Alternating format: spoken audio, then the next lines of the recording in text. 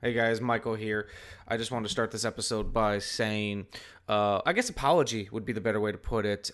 We had some technical difficulties while recording this episode. Um, I'm using a very cheap microphone on myself in this episode. I wanted to give our guest Jay Gilkay the nicer microphone. I did some audio cleanup to make it work. It's a very cheap microphone, but in a pinch, it worked for me. We did have I tried to cut out as much of it as I can. There's some mic noise throughout the episode. I didn't think I was really ever touching the mic, but anytime I guess my hand would come in contact with the cord or the microphone itself, it would create some mic noise. I tried to remove as much of it I can, but some of it, if it was happening while speaking, I couldn't get rid of it. We also had an issue. It seemed to have a lot of issues on this episode, where while recording, if every so often the program I'm recording through stopped.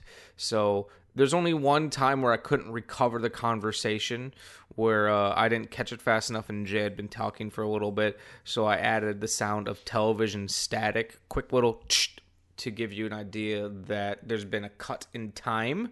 So I apologize for that. Other time, I was able to fix it every other time.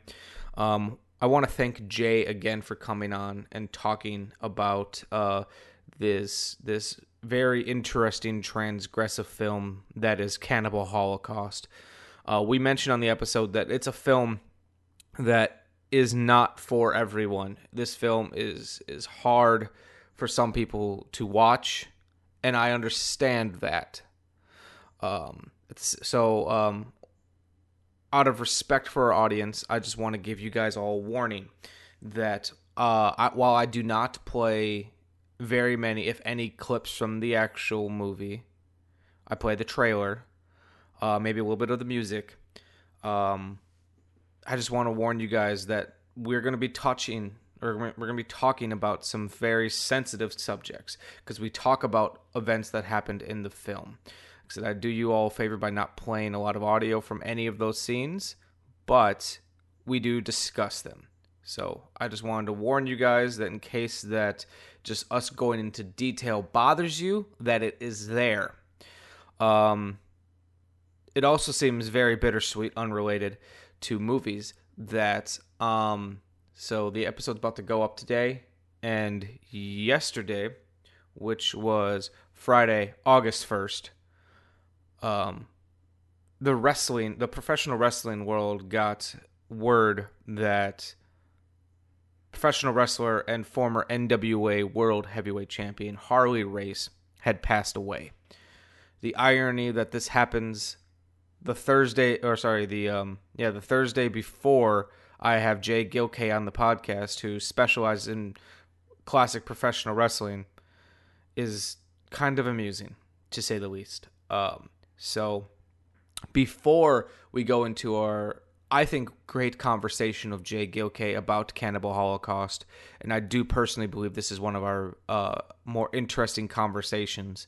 I would have never have guessed we'd get 2 hours out of Cannibal Holocaust, and that's not including the 40 minutes I didn't record beforehand, just talking about movies in general. Before we get to that, I want to play a little clip of a promo from Harley Race. I think he's one of the most underrated talkers in the business, and yeah, he's, in my personal opinion, one of the greatest of all times, and he's going to be missed. So it's not movie related, but I'd be hard pressed if I didn't mention it. So we're going to go to a promo from Harley Race, then into our cold open, and then into the show proper. So thanks for listening, guys. What you do in your life, you do with self-determination. I don't have all that great amateur background that 90% of the wrestlers today have. They told me, not only when I had the accident, that I wouldn't wrestle again. Every promoter in America, throughout the world, told me that I was not championship caliber because of that background. Well, I guess throughout the years that I proved to everyone in wrestling, whether they like me or dislike me, that I am made of championship caliber. Right here's a proof of it. 2 times 2 times, Gordon. There isn't probably 3 other men in the history of wrestling that can sit here and say that they held this 2 times. There's only probably 10 alive today that can ever say they held it 1 time. Well, here's living proof, not only in a belt, in myself, and when I walk in that ring. I do what I've got to do to win at all costs. It may not be what you like, but it's a winner for me. Thank you very much. Harley Race, NWA World Heavyweight Wrestling Champion. I just think that there's a way you can do things that Yeah. I don't.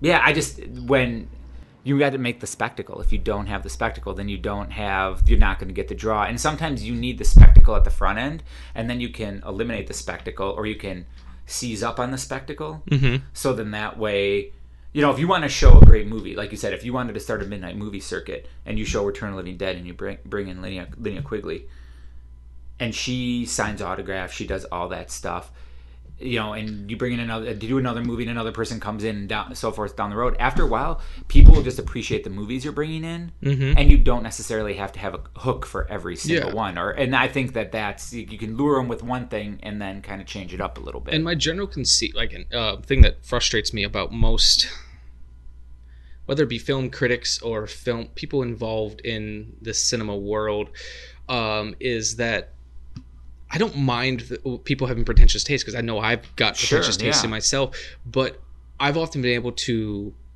separate, okay, it may not be a good movie, but what's going on in it? I feel like I have a habit where I can find the pretension in something that doesn't deserve it. Sure. Like even with Cannibal Holocaust. But I feel like there's so many people out there, and you get it a lot too, especially with mainstream movies, where it's like you see mainstream being thrown around as an insult. It's like, oh, it's so mainstream. It's like, why is that necessarily a bad thing? Right. But I feel like there's so many people who are afraid to take a chance with schlock. They're afraid to take a chance with something that's too big budget, and a lot of that stuff is crowd pleasers. Absolutely. Like, you put a movie that's terrible in front of people and with an audience, they'll enjoy it. Right. Like, I love UHF. UHF is not really a good movie. Right. But it's so ridiculous and off the wall that it's fun. Right. And I think too, there's a lot of relying on, for us, at least I feel for me, that I think there's a lot of relying on memory. I think, and when a lot of these movies get programmed now, they're banking on the fact that it's something that like a feel good, it's a warm cookie. It's something that you feel good and that and eventually I think that might dry up a little bit, because unless you start re-bringing things in, it's kind of like the big one too I remember getting irritated with was how often they would bring Reservoir Dogs back to the city, which seemed like just like a cheap cash grab, because there's always somebody that's going to want to come and see it, and I get it, and that's fine. There's always a new generation for that stuff. Even look at like Purple Rain, after Prince's death.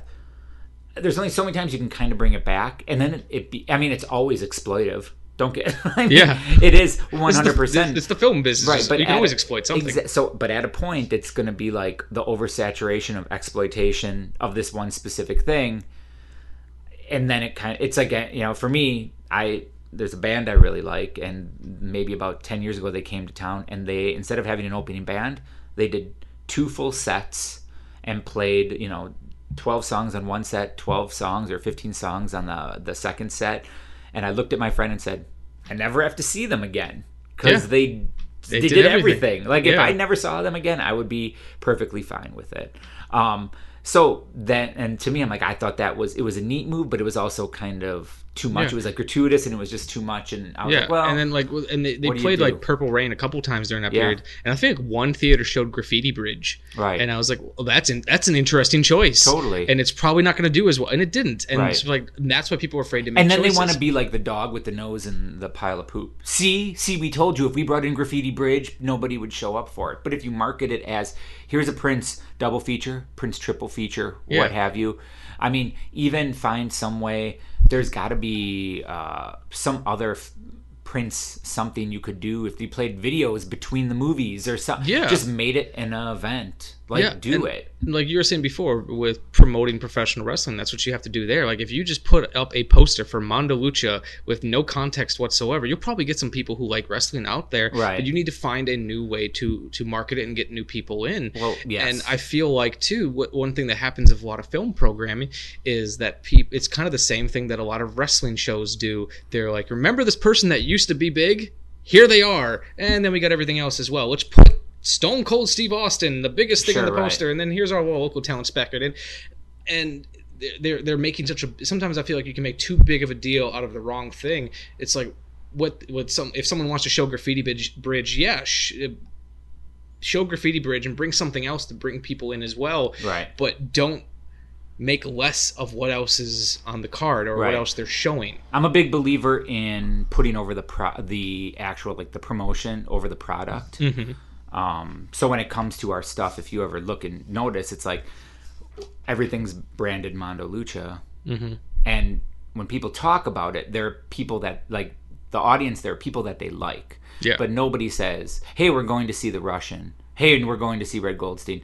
People were going to Mondo Lucha. Likewise, I would like to think, at least in my head from talking and being around children with my teaching job, they don't say we're going to see John Cena. They say we're going to the WWE. No way, shape, or form saying we're as big as them. Just kind of using it as like it's the product that they put over. Yeah. So then my thought is always, okay, well, if you're a theater and you start showing awesome, like midnight movies or showing like kind of weird stuff, eventually it just becomes something that you look for. Yeah. I remember when in the mid-90s, when independent film was blowing up and all the Noah Baumbach stuff was coming out, and it was like kicking and screaming, and then Squid and the Whale was next, I did. Something like that. Yeah, there was a night at Downer. I remember it was Party Girl was playing in one theater and Kicking and Screaming was in the other. It was like a Parker Posey double feature, mid 1990s, like fantastic. Like, oh my God, this is independent cinema at its finest. All of the Parker Posey movies are playing in one place.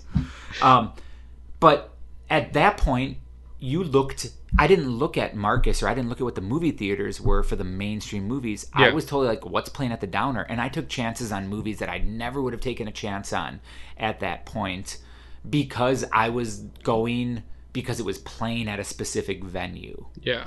So likewise, if you start playing if you're taking some chances and you can build up kind of a scene, people will come regardless. Not a lot of, you put The Beyond, Full Cheese The Beyond is playing here, and people will be like, I don't know what the hell that is. But if you can find a way to hook them in with something and see it, like I was like, first start off with a popular movie. If you're going to start, if I were to program it, start with a popular movie. Pick something that everybody knows. And it would hurt, right? But you're like, let's do Nightmare on Elm Street, the original one, whatever. Okay, because you know you're going to get people, they come in. Before the movie starts, you show the trailer for the movie that's coming the next week. And if you show that trailer and that trailer's Cannibal Holocaust or Cannibal Ferox or it's The Beyond or something like that, even though you have a lot of like not totally into, like not scenester film people or genre film people, someone's going to see that, or a percentage of that crowd's going to see it and go, oh my God, we need to come back for that movie. Yeah. And then that's how you jump off, or progress, make it progressive. The first film might be something very popular, No Living Dead. Next film, or say Friday 13th, or not Friday 13th, I'm sorry, let's say Nightmare on Elm Street. Next film, do Return of the Living Dead. It's a little bit more obscure, but like still kind of out there. Kind of like in the middle. It's branch. in there a little bit. It's like people that know it.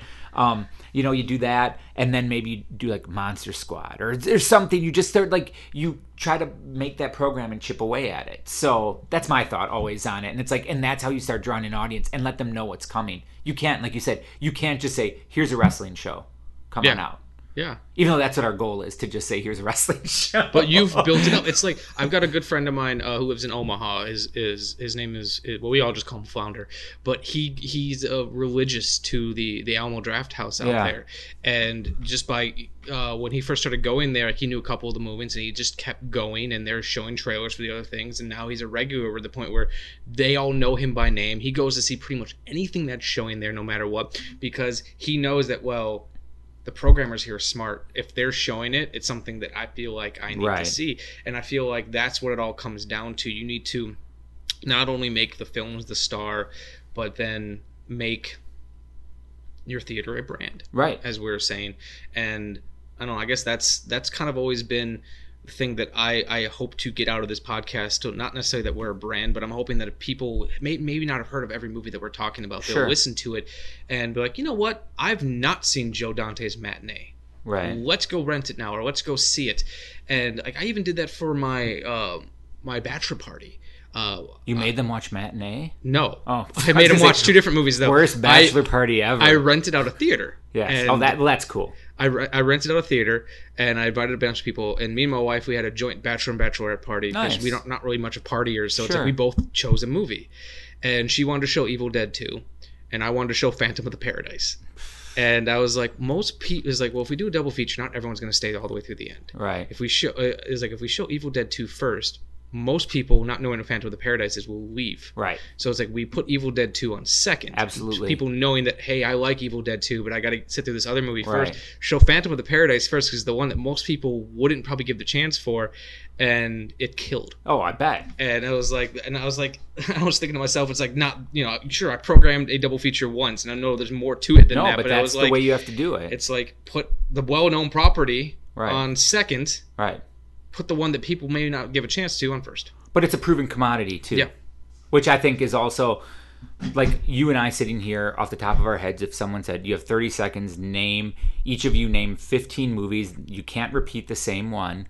I'm not asking to do this because I'll flub it up now that I'm saying it. But like if someone said each of you has to go back and forth, name 15 movies that you think would hook a crowd that's not genre savvy, we could easily come up with 30 movies, I think. I think so. And to the point of, okay, so if you and I could come up with 30 movies in 30 seconds that we think non-genre people, if they were exposed to it, would love it, why would it be so hard to work in because we could probably, if we sat down and were given hours, we could come up with A month's worth of programming.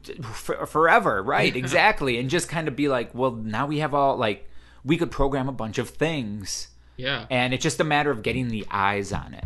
So, Yeah. and that was Phantom of the Paradise. I took my wife to see it this last winter when it was in town. And you've seen it before that. Oh, before, it's like right? my favorite movie. Mine too. I have the thing I showed you. I have the picture. I have the novelization of it. For Christmas one year, my wife actually got me the soundtrack on vinyl. It came on hot pink Yeah, vinyl. right. Which is Yeah. perfect. Oh, it's very cool. That's like my favorite movie. Yeah. Have you guys done that one yet on the? No, I haven't checked to see whether or not I'm sure I'm gonna just go on a whim and say my co-host hasn't Let's seen see it. We have not, but now I feel like we should because nothing brought me more joy than being able to show Phantom of the Paradise to a crowd of unsuspecting Oh, I people. love it. Especially too because like all I told him is like it's Phantom of the Opera meets Faust, directed by Brian De Palma. Just trust right. me. Right. Just stick with It's like it. if you aren't hooked after the very first musical number, you're nothing's gonna get you. Yeah. Because that first song is just perfect, and then it just keeps getting better from there. We'll remember you forever, Eddie. Through the sacrifice you made, we can't believe the price you paid for love.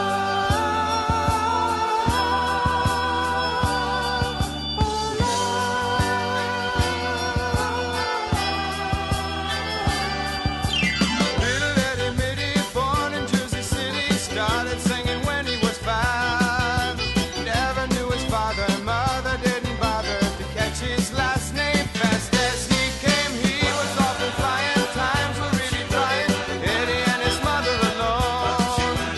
Soon another mister, soon a baby sister. Mama kept swinging and Eddie kept singing. My wife hates genre movies. She's fully invested in RuPaul's Drag Race and all those great TV shows. And I enjoy them too. But House Hunters is my she said to me, "What do we see?" And I'm like, "Phantom of the Paradise." She goes, "Is this one of your weird movies?" I'm like, "Well, it's De Palma." And she's like, "I don't know what that means. Just tell me, can you just say like what is it about?" I'm like, "It's Phantom of the Phantom of the Opera pretty much with like rock and roll." And she's like, "Okay." I'm like, "Paul Williams. Cool, Rainbow Connection. Can we get?" And she's like, "Oh, okay." So, Yeah. and she loved it. Like Yeah. absolutely loved it. It's like it's a great gateway movie. Yeah, for which, sure. The movie we're about to talk about Yes. is not. All right. Warning! This movie podcast actually discusses movies. Be aware that it may discuss any of the following elements: endings, surprise twists, unexpected cameos, and all manner of spoilers. If this doesn't appeal to you, why listen to a movie podcast? Without further ado, please enjoy our feature presentation, The Shameless Picture Show.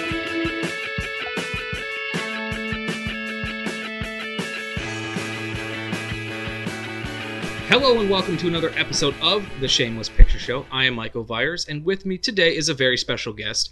He is one of the promoters of the wildly successful wrestling promotion Mondo Lucha, as well as the host of the podcast Cigars and Conversations. My guest today is the one and only Jay Gilkay. Hello. Did I pronounce your name correctly? Yeah. A lot of people say Key, but it's K.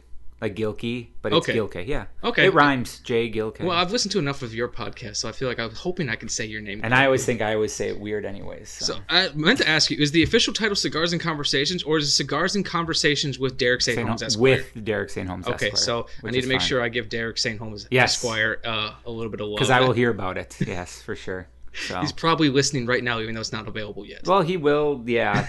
Yeah. You know what? I'll say, hey, I did this podcast. And he'll be like, I don't care. That's pretty much what he'll tell me. Well, it's So. funny. Real quick, I will say about your own podcast is like, because Kyle's the first one that told me about it. Sure, yeah. And he's like, oh, he didn't tell me anything much about it. He's like, oh, I'm recording a wrestling podcast with Derek and Jay. And I had worked with you once. Yep.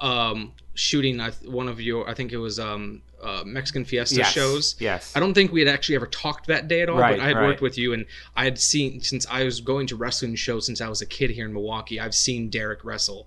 One of my earliest matches I remember was Derek versus Matt Classic. Yeah, right. And that show was great because Colt pulled double duty. That's on that awesome. show. Right. And that was the opening match, and so that name has already stuck with me. Sure. But like, I was like, well, where can I listen to the show? And he sent me like the link to Astro Radio Z, I think it was, and I was like, oh, I have to listen to it on the website. He's like, yeah. So like, I would listen to it in the car. I had to keep tapping my phone so my phone wouldn't lock. Sure. And then since I couldn't save my place, I was taking screenshots of like my time marker. You've done more work on that than I do. And then so. eventually went on iTunes and became Yeah. a lot easier. And then I find it fascinating because the history of professional wrestling, I think, it's very similar to the history of film, where there's lots of skeeziness and there's lots of weirdness, and there's also a lot of great stuff that happened. And you guys talk about it with such affection, which I appreciate.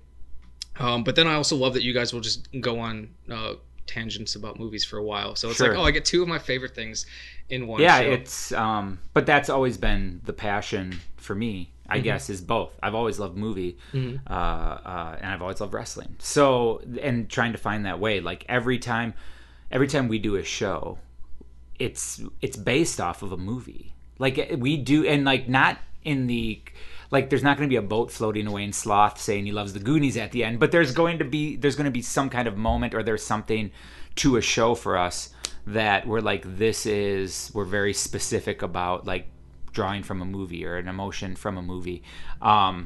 Likewise, this year's show, conversely, this year's show is the first half is our Empire Strikes Back, which leads into our Return of the Jedi.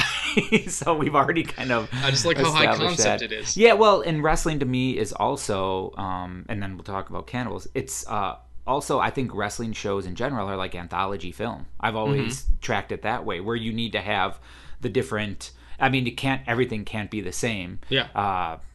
Sure, you can do an anthology of ghost stories, but it's not all the same boo ghost in the closet popping out and scaring a family. You have to vary it and come up with different ways to tell a classic tale. Exactly. And wrestling's the same thing. You're going to have your comedy match, your hard-hitting match, your hardcore match, your technical match. Or you can try to just tell a really good story. Yeah. And hope that you don't have to like specifically have different match branding. No, and it. I've got friends who like wrestling, and they ask me what kind of wrestling I like, and I just say wrestling, because Just there it will all, be yeah. days where I'll really enjoy those comedy matches. There's days where I just want nothing but Terry Funk brawling, and there's other days Right. where I just want lots of and I think on the WWE Network they had a match between Ray Gunkel and Nice, yeah. Luthez. and it's like, wow, that was a headlock for 5 minutes, and I'm enthralled. Oh, just why? with Right, it. because it's something different. Yeah, and it's the same thing with movies. It's like I'm usually marketed as the horror movie guy, but Right. there's so much that I like. In the last couple of days, I watched Cannibal Holocaust. Vinegar sent me 2 vintage XXX films, and I watched those. I Nice. just went to go see the new Lion King. Sure, It's you're like, all over the place.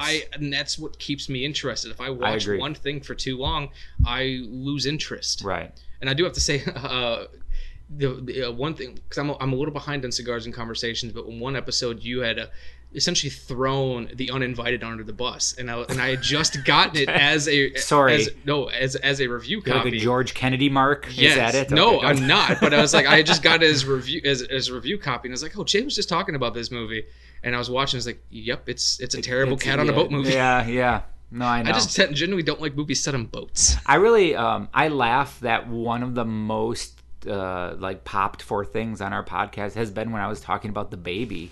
There wasn't enough room in Toyland to escape the terror that rocked Baby's cradle. I notice you call him Baby, and the case history doesn't show any other name. What is his real name? Just Baby. To Baby, life was not a giant playpen. It was a living hell. He wasn't allowed to walk, he wasn't allowed to talk, but he was capable of it.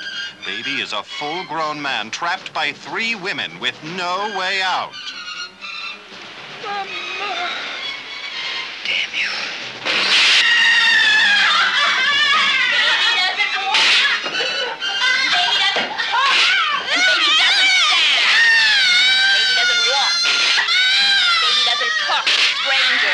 You should have let them take him. Oh, but you're not talking about that circus. Mm-hmm. They wanted to put him in a sideshow. We should have said yes. You're calling your brother a freak. Oh, Mama. I just thought it'd be better that way. With David Manzi. People are like, you're The Baby. I love that movie. I'm like, yeah, well, it's because Derek came to me. We were this is gonna sound like Hollywood shishi. We were outside of a restaurant about to be the extras filming for like Food Network on some show, and he just pulls me aside and goes, "Hey, have you ever seen that movie The Baby?" And I'm like, "Oh, have I seen the movie The Baby? Of course I've seen the movie The Baby." And then when he's like, I know, explained it to him. So, but then when I brought that up on the podcast, it's like, wait, we're talking about wrestling. Like, I get that's cool that everyone's really excited. I'm like, I didn't know so many people knew what The Baby was. So, can I say too before we get into this Yeah, of one course. about Cannibal Holocaust? I mean, we know it's a polarizing movie. Yeah. It's 100%. I kind of feel like, I mean, I'm passionate about movies. You're passionate about movies, and I guess we understand, and I don't mean to speak for you when I say this, but I think we all understand how controversial or just like polarizing this film can actually be. So like when I speak about it, because I think that there are lots of layers to the onion that need to be peeled back on this one. There's a lot to talk about. There really, really is. And I guess I speak about it with gusto, and I don't want it to be misconstrued as me. I feel like I'm intelligent enough to separate a lot of the things. I think a lot of people is like, yeah, man, I love blood and guts, which is perfectly fine, and you can do that. And this movie has a very special place in my heart, and my watching exploitation movies kind of parallels the story of like cannibal movies. I always feel. Yeah. So like in talking about this, if I get overzealous, it's just because I think it's a movie that's very important, even though it is so controversial.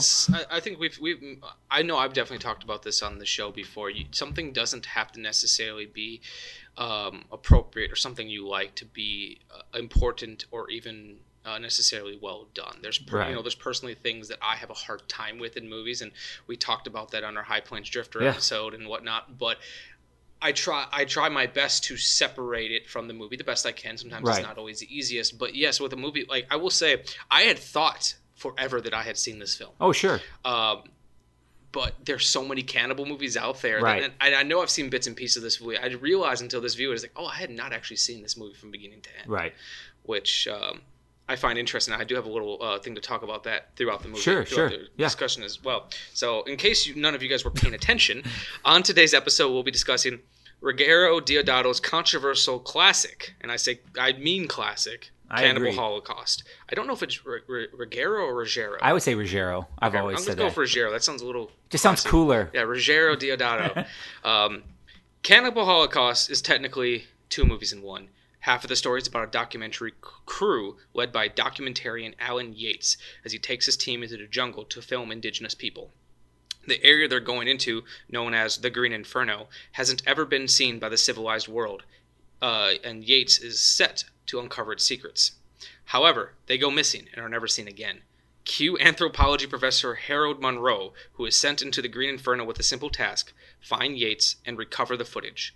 While searching for the team, Monroe and his guide find that the local tribes are very hesitant of people and wonder if this hostility could be because of the documentary crew.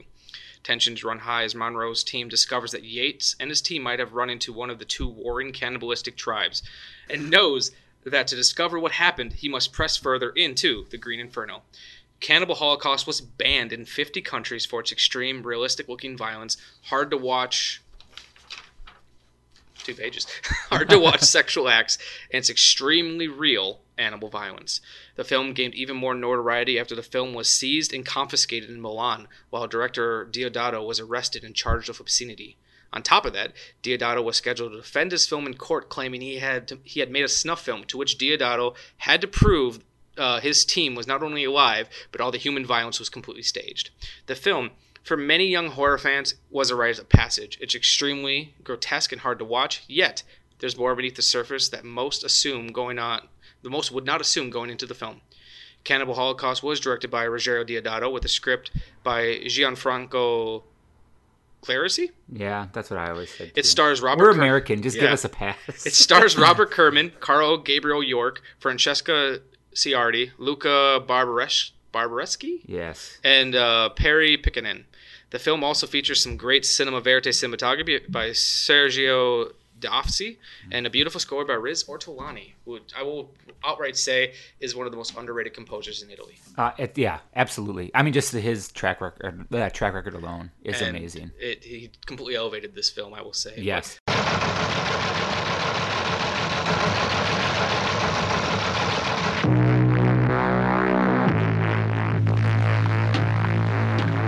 The law of the jungle.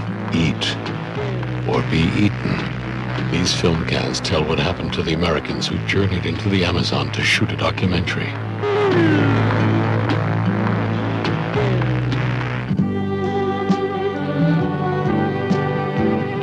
New York City is only a day away from the Green Inferno of the Amazon jungle. 4 Americans plunge into the savagery of the Amazon jungle to film a documentary. They never come back. Are they still alive? If so, where are they? Cruel. Brutal. Savage. Shocking. Authentic. Actually filmed in the Amazon jungle.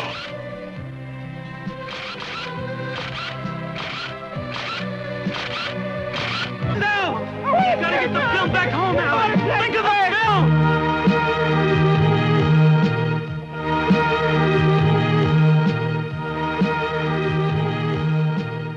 As I was saying before, I thought I had seen this film, and I was convinced of it because I know I'd seen some of the key scenes, and it was one of those movies that everyone kind of talked about in hushed tones and whispers, and it's kind of like one of those movies much like Faces of Death, that you dared people to go and see.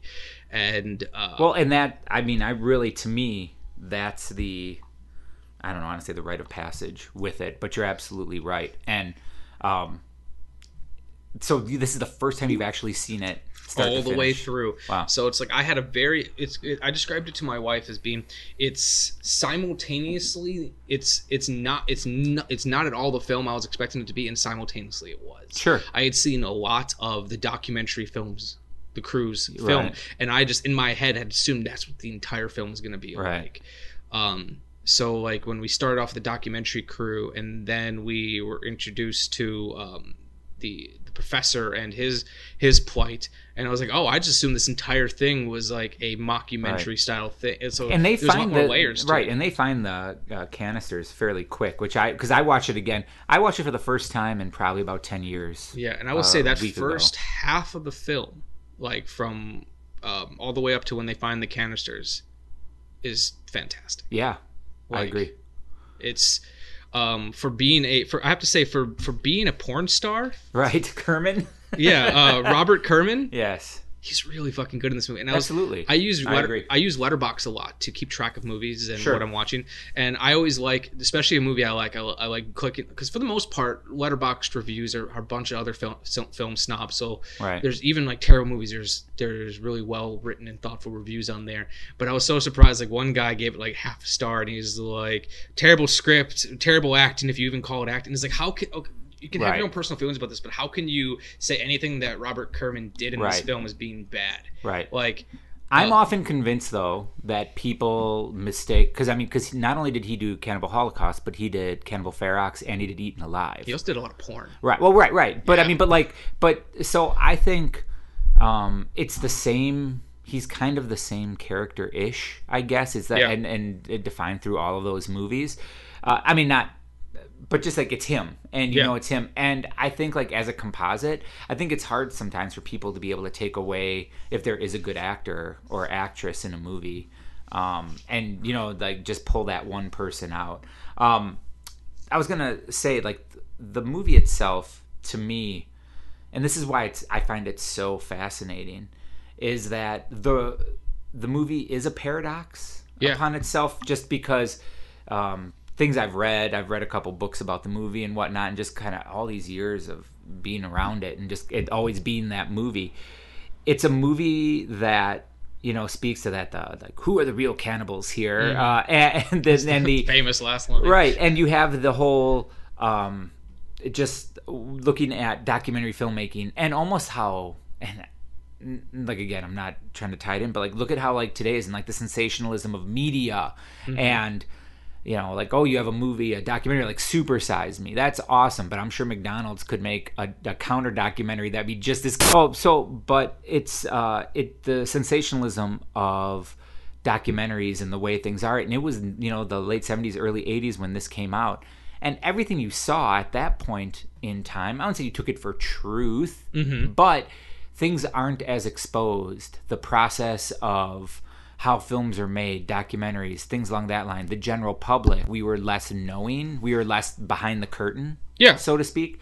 So now it's a lot more obvious, and to see this movie with fresh eyes in this time, you say to yourself, like, wow, they were really making some statements, but that statement collapses on itself. Because the sensationalism that he's rallying against is the same thing that he ends up using to promote this movie and the sensationalism and the exploitation of this movie. Yeah. So whatever his commentary is completely collapses because he uses that exact thing to sell the movie. And then one thing I was reading about too on the film, and I've not been able to find necessarily anything to completely back this up, because there's so much, unless you're there on set, you don't really quite know what was happening.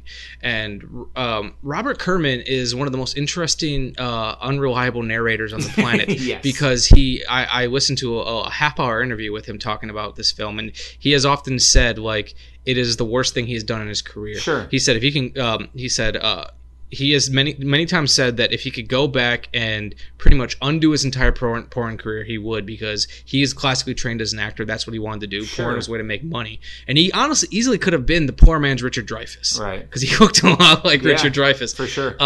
But he said, despite all the XXX films he did in his career, this is still the thing that he regrets the most. Really? And that he also said that Deodato is a sadist, and he did say though he thinks Deodato is a fantastic filmmaker. He just makes terrible movies. Right. But from when I was doing a little bit of research, I had read that Deodato has said in the past as well. So like Deodato and Kerman, you don't know who's telling the truth, because Deodato has said many times that I was just trying to make a cannibal movie. Right. But then there's other people saying. Kerman specifically says, no, Deodato told me that he was trying to make a statement. So it's like you have Robert Kerman, who hates this film, who's also defending it, and Deodato, who can't keep his story straight, so you don't really know. But I don't think anyone could watch this and say, oh, no, they had no message whatsoever. I agree. I had also decided to watch a little bit of Cannibal Ferox as well, and I had deduced that, and I was like, oh, no, this isn't just a regular Umberto Lenzi film. It's It is what it is. Well, and that's the progression, I think, that when you look at the way that the films play out. Yeah, a schlocky film with a good director could still come out well. A schlocky film with a bad director is still going to be schlock. Well, and I think that at that point it was a pissing match between Lenzi and Deodato as well. Lenzi strikes first with Deep River Savages, conceivably the first Italian cannibal movie. And then you end up having Deodato comes back with Jungle Holocaust. They love that word. Yeah, exactly. I mean, between that and Cannibal Holocaust and what's Cannibal Apocalypse, I really love too. But anyhow, so he comes back with the Jungle Holocaust. I'm always forgetting what the other name, or Last Cannibal World was, I think, what they called it as well. Yeah, something like, I think it was also known as Eaten Alive. Right, yeah. Well, fucking Italian cinema never has one title. Exactly. And then of course you get Cannibal Holocaust. The response to Cannibal Holocaust isn't an actual statement being made, but it's a statement of like, I'm going to outdo you and I'm going to slice everybody up. And that's when Lenzi drops Cannibal Ferox. Yeah. And then after Cannibal Ferox, that's when Deodato goes into, like, I don't say mainstream cannibal mode, but that's when he ends up doing Cut and Run with like Michael Berryman and Richard Lynch. Oh my god, I forgot about that movie. So it literally is like this pissing match on who can make, like, to a certain degree, but while Cannibal Holocaust was released, I think it was a month or 2 months later, House at the Edge of the Park, his next movie with David Hess, gets released. And both of them get completely ravaged by the critics as just being masochistic and nihilistic and just pessimistic and all the istics. Yeah. And he kind of had a black mark on his career because of those two movies coming out so close together back to back. But it's just such just the progression through how that was a trend in Italy, like, makes me crazy just thinking about it. And it's crazy too that so many of them were made multiple cannibal films, right? And they rarely repeated themselves, right? It's like they're not only like they're the masters of the ripoffs, but then they also like there was a slew of cannibal films, and they're ripoffs of each other in the sense that they're about cannibals, but like they never played out the same way. Right. But isn't that the difference with Cannibal Holocaust from the other ones, where I feel like a lot of the other movies you're looking at, you're saying to yourself, here is modern man, here is 20th century man, and he's thrown back with these savages. And while at the surface level, yeah, that's Cannibal Holocaust. However, then you look at it and go, wait, there's more going on here than just modern man going back to primitive society and trying to survive. And that's where you kind of get the layers start to build on Cannibal Holocaust, which I think is way different than any of the other movies. Yeah, and it's rough, and we're never gonna say it's not. And I completely understand if that's gonna be a turnoff for some people. Like, sure. I was telling my wife about the film, and I don't consider myself to be a very squeamish person, but there's stuff in this film I couldn't even. I can't watch it now. Like, when I was younger in the 90s, when I would watch this with my friend, because we all went through that stage. Hey, you like crazy? Here's Faces of Death. Well, here's Traces of Death, which has even crazier stuff. And then here's this movie and that, and kind of going through the steps of those things. Yeah. And I could watch it. And I also got to say, in a funny thing when it comes to time and just concept of time, I actually said to my wife today, like, I'm going to come off like a noob because I only first saw Cannibal Holocaust in 1994. And I'm like, here we are. But I'm saying, but my thought being, like, in my head, just how fast time goes in your life. Yeah. Like, I'm like, why didn't I see it when I was 6 years old back? Like, it's completely impossible. But I also think it's one of those films too that when you see it young, like, you find something different in it. Totally. When you see it at a certain age, it's just fucked up shit for the sake of fucked up shit. Right. That's really what it is. And it's like, I've said that is like, if there's any movie that can convince you to be a vegetarian, it'd be this movie, because it's unflinching. Right. But then watching it now, I was mentioning to you off mic that I've got this ability where I try to find the pretentious aspect or the good film aspect in pretty much anything. Sure. And it's because that started happening when I was in film school, and I got really I had my wisdom teeth removed, and I got really messed up on Vicodin and watched all 12 Friday the 13th movies in a row, and I felt like I could have written a 30-page essay at the time. Right. And it's That's like great. I'm able to pick this apart and see what they're doing. Like, it's definitely exploitation, but exploitation with a reason. And You can say what you want about the actual scenes of animal violence because there's a cruelty-free cut you can watch out there. I was when I was doing research, I actually found Lloyd Kaufman defending the film and saying that not necessarily that. I always have to say this with a little bit of a warning. This is someone defending these scenes and not saying that someone should go out and do any of this stuff. But as we said in the movie, there are graphic scenes of legitimate animal violence in this film. It's part of the reason the film has got an X rating, and it's crazy now being older. I skipped over it 100%. Like the second they grabbed animals in this movie, I just hit the fast forward and just kind of got quickly past it. The first time I saw it, I was like, I was more shocked than anything because I knew it was coming. I just. But the one that I could not watch was the turtle. Yeah, no, I know. For so long. I know. But those damn muskrats, who cares? To hell with them. Lloyd Kaufman said that he believes, because the theory of montage, and you're cutting back and forth between things, that Deodato using these animals sells the fact that, well, you can very obviously tell that this is real. These are animals. There's no way to fake this.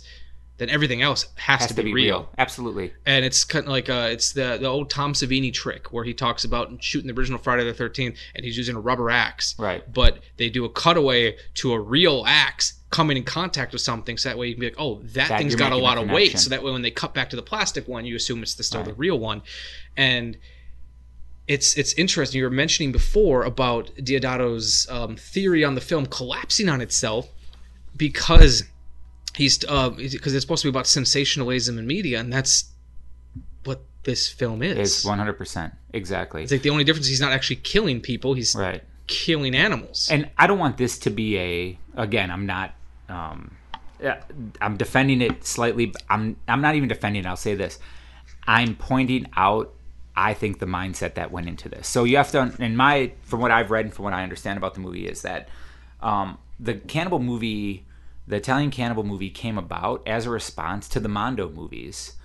Created, I had their names written down, Jacopetti and Cavara, who did like Mondo Cane, which was like kind of the first one. So you had, your Mondo Cane, Shocking Asia, all these different type of Mondo movies, Mondo Bizarro, things that have come out over time. And in those movies, the most sensational thing that was always in those was some kind of an animal killing, not as blatant as the one in Cannibal Holocaust, but it was like they would film, here's a voodoo ritual from down in, wherever, or this is that, and that's where they were getting it from. That's what was selling, and the producers knew that. So when they started creating these cannibal movies, it was in response to the success of those Mondo movies that were coming out. The, Farewell Uncle Tom, things like along those lines, with scenes where a lot of it was staged. A lot of it was like they tried to incorporate as real as they could. I mean, Farewell Uncle Tom is completely not real. There's no way they went back in time, as they state in the. But all the Mondo Cane movies, even as we all know now, Faces of Death is almost 100% entirely fake, with the exception of a little bit of the footage at the end. Everything else was filmed in that style to make you believe that it was real. Yeah. So that, these movies were a response to that, and that's why a lot of the animal killings were put into it, not justifying it, but that was kind of the grab, like you said, to be like, is it real? Does this mean everything's real now? And it was to add to that. And Deodato, like I mentioned it in my opening preamble, but Deodato wanted this film to seem so real and sensationalist that he put in the actors' contracts that for a set period of time, they weren't allowed to do anything else. Right. They had to essentially stay in hiding. And then when he got taken to court for it, they're like, okay, this stuff is very graphic. You're killing these animals. You are obviously killing these people because the actors haven't been seen. Right. And so he had to like track them all down and have them do interviews and showing how he did like the stake, the stake through the woman. Who was actually their clothing designer. Was it really? Yeah, she was there on set as their clothing designer. She was the one that was the lady on the stake. And it's fascinating to me. Like I said, we were talking about how this film is two films within one. And let's see, what was his name? Carl Gabriel York. Yes. He does an interview on the Grindhouse releasing disc of this, talking about his experiences making the film. Because when they shot that part, it was pretty much just Deodato, a camera, and that team, because they wanted to seem as lo-fi as possible. He wanted that to be the realism part. He still had some of that cinema verite style shooting bracketed around it, but that was going to be the actual movie part of it.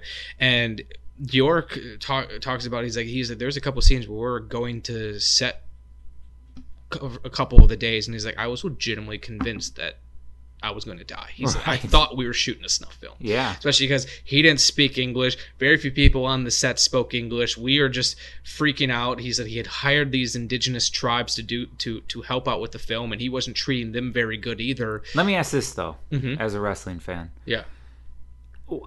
I'm, to this day, to me, one of the biggest secrets in history, in life, in my life, that I would really love just to see how this worked. How did they get these indigenous people to cooperate, and were they truly so indigenous that they were, I mean, how do you find people that are living in the woods and ultimately tell these people we're filming a fake movie with a lot of people dying, and them being like, oh, like even be able to wrap their mind I want to know around this too, because like I think Robert Kerman talked in one of his interviews that someone asked like, well, how indigenous were these people, and he kind of laughed and goes, well, they didn't wear jeans and tennis shoes. Right. So it's like that was his, could have just been people kind of like the Aboriginal people in Australia. Right. They follow these customs and everything, Right. but they are aware of the world around them. They were getting paid apparently. Well, and how much of it is a work? Like literally Exactly. a work that Deodato set, and I don't know, speculation, what have you, but that this is one of those where it's hard enough to like herd people together if you're having a party. It's like rounding up cats. How are you rounding up a bunch of indigenous people that don't speak any English or Italian and be able to convey to them, we're gonna fake kill these people? It's honestly like the 80s extreme version of Nanook of the North. Yes. Where all like the not the Alaskan people, what are they? The Inuits? The Inuits, yeah. They watch that film and they laugh just because of how stupid they think it is. And I actually heard a story when Eli Roth made his his tribute film to it, The Green Inferno, which actually wasn't too bad. Speak for yourself. I have to say, I guess I'm coming from the perspective is like I didn't think I'd ever get to see anything that weird or extreme in a theater. I agree with other you on people. that. So maybe I don't know if I'll still enjoy it the second time. I watched it again like a month ago just because it was on HBO, and I was like, ugh. Okay. Yes. Well, I'm still going to have my memory of seeing it in a theater because that was just a weird experience. But he talks about when he made that film, showing the tribes people that helped to make that film, showing them Cannibal Holocaust, and they're all laughing. Right. So, which I think also, to me, taken out of context, like what did he show them? Did he just show them all the scenes of them like killing the people? Because it's not like he's showing them all the Kerman parts of him like talking in the studio, and they're like, "Oh yes, I see the social commentary of this makes a lot of sense." Like, so it's. I get it. I also Eli Roth again. He's a showman, so I don't know how much legitimacy I don't know either on a lot of this stuff, and that's why I'm always curious about this. Just seems very crazy. Pro wrestling and film are both in the same respect that I feel like we're at the point now where we're both really in the know. You probably even a little bit, quite a bit more than me in terms of wrestling because you do work behind the scenes with it. But we know it's a work. We know it's a show. We know how a lot of it's done. We know how we know how punches are thrown. We know how we know how blading works. We know how all this stuff works. And same thing in films.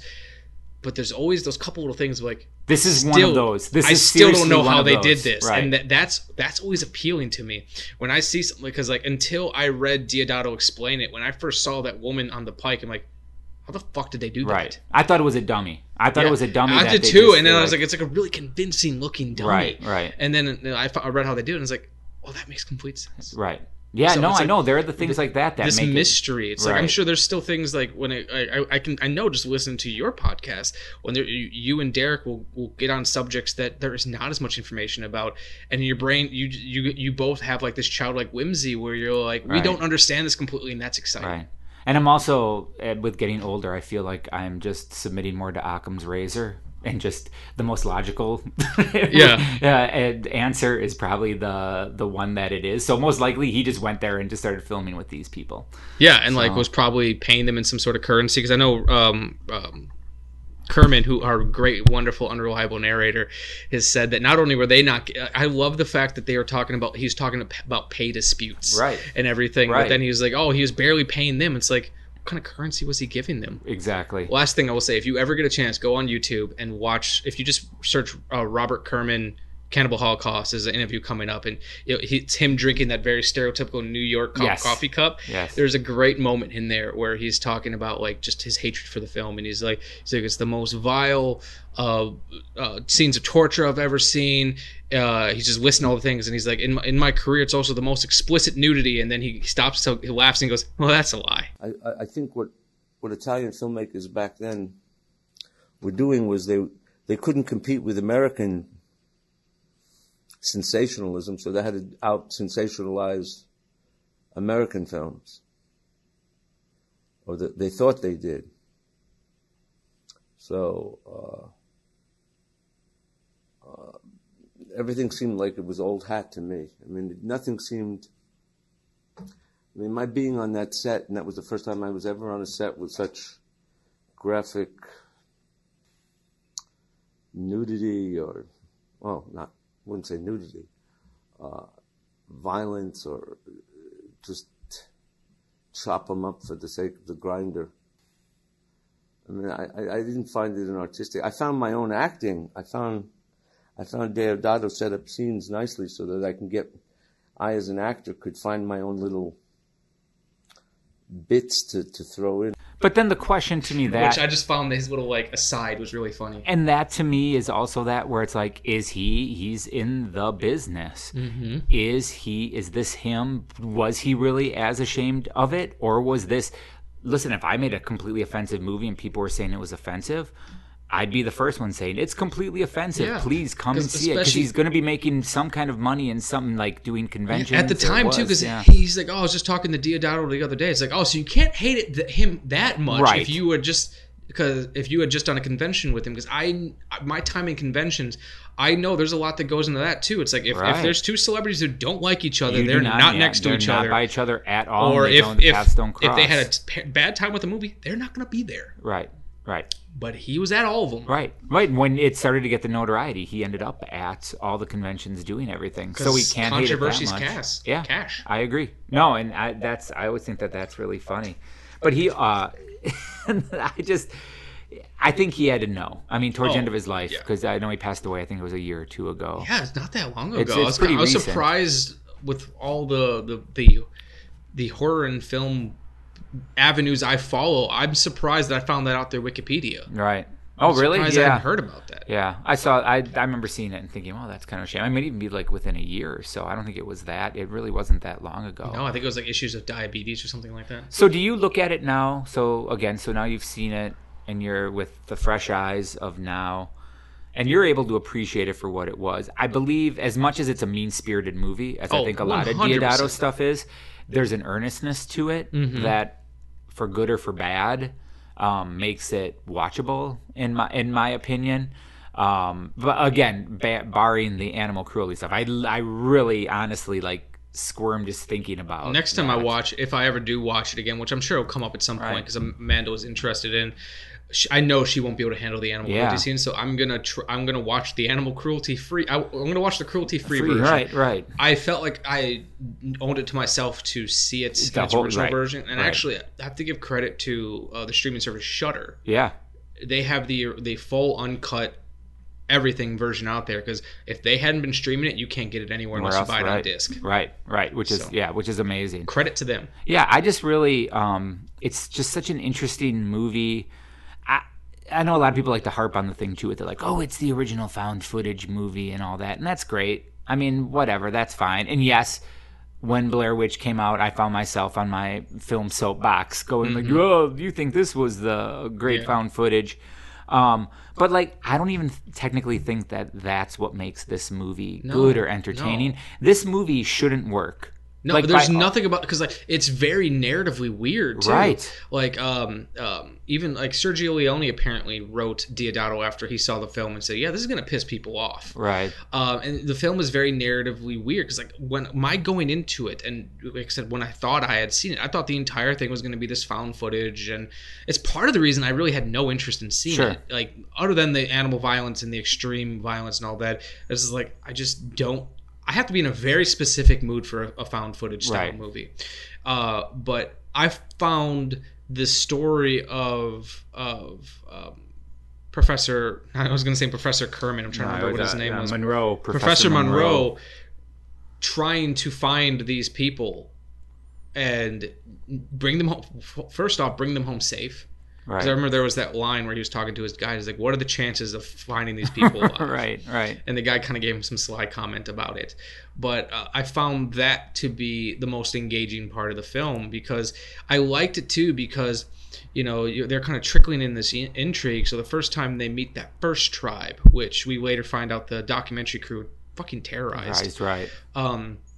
That they're very hesitant, and Monroe and the guy on them had to essentially speak their language, not literally speak their language, but Right. they had to communicate with them in a way that understand, so that way they can trust them. Right. And you're like, oh, that's weird that this tribe is being the way they are. And then when you get deeper into the woods and they're met with all this hostility, it's because of how shitty that crew was. Right. So I found it more interesting to watch them have to essentially water down the flame Right. and get them to trust them. It wasn't they're like, oh, we're going into this woods, run, it's a evil tribe. Right. It's like, No. how They do had we to do this? How do we do navigate- this right. as peaceful as possible? And even Monroe almost lost it when he like was when he was with that one tribe and he started firing up in the air. Yeah, and, right. And I was thinking, it's like, man, Monroe's a badass in this scene. Yeah, for real. Yeah, and it's like, so they're essentially, or he's essentially put out there to navigate like all of the leftover hostility that's coming because of what has been done by Alan Yates and his group. I think that one of the scenes that really sticks out to me is when he's splashing around the water and they're flopping his dick. No, I'm just kidding. I'll also give this credit movie for being far more male nudity than female nudity. Right. Way to go, Ken There's Holocaust. a great interview where Deodato again retconning his life, saying like, I never knew that he was in porno until like 2 years ago, and then I was surprised because when I saw a picture, I remember he had a real small penis. So I was like, "Whoa, nice dig! Like that's a great like way to bury your lead actor in your movie." Right. But I just think it's interesting that the scene that's always stuck with me, even when I was younger, was the scene where Alan, they're showing the footage of them burning down the village, or no, not burning down the village. It might have been. I'm going to confuse the scenes.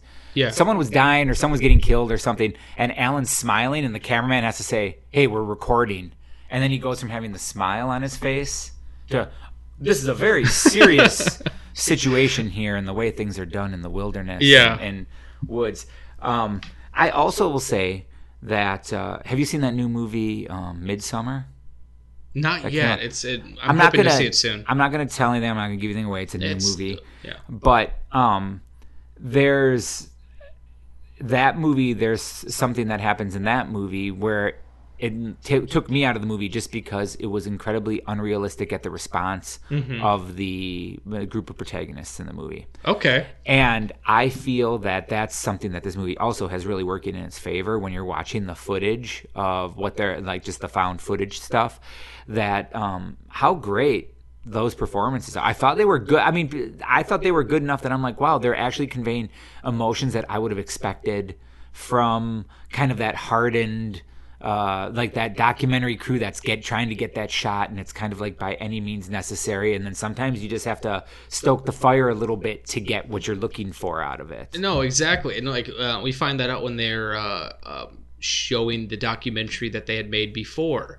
and they're like, oh, it's hard-hitting stuff, and we find the editor's like, yeah, you should see all the stuff outtakes of them paying the guys to shoot, and like, and then like you get the idea, like when they're shooting this, like, oh, I see what they're trying to do. They want to show this one tribe in panic, and then they're gonna piss off another tribe so that way they can get footage of them all charged. It's like, oh, I see what they're trying to do, and it fucking backfires on them. Right. And I think it's interesting that Deodato, in making the movie, the mind fuck that he puts on it all. So he has found footage that's all acted out, all created. But then later on in the movie, when showing the footage that supposedly Alan Yates had shot, but is actual like newsreel footage of actual death, has the producers from the television channel or whatnot say, oh, those were all fake. Yeah. So he's actually took real footage, said it was fake, took fake footage, said it was real. I'm just like, it's like, that's what I'm talking about, the layers. I just love how he just did this like complete and utter like fucking around with everything like that. Yeah, it's truly, it's fascinating. And I think that's also like, because this film is so controversial, that's what makes all these other elements just as fascinating. Because one thing, like when I had first started hearing about this film, a good friend of mine in film school, his name is Greg. He was on our Rocky episode. He was one of the first people that was telling me about this film, and was telling me that how he was telling me about like the lawsuits and the controversy and everything. And I kind of lost my train of thought here. He was talking about that he said it was the nightmare on screen the nightmare behind the scenes is just as interesting as Nightmare on Screen. Sure, right. And because if I feel like the reason, say, Eli Roth's movie, he could have made he made this exact same movie, right? And the original Cannibal Holocaust hadn't existed. He had made Cannibal Holocaust just now. Because of the way that films are made nowadays, it would have just been all like, it wouldn't have been nearly as interesting because there's no controversy behind the set. And I'm not saying there needs to be controversy behind the set for a film to be interesting, but that's another layer to things like films like this. Right. No, it's like that's what makes it interesting to find out everything that was going on in this. And again, and the bits we don't know are how native are these indigenous people. I think where the Eli Roth movie suffers as well is there's not a single likable person in the entire movie.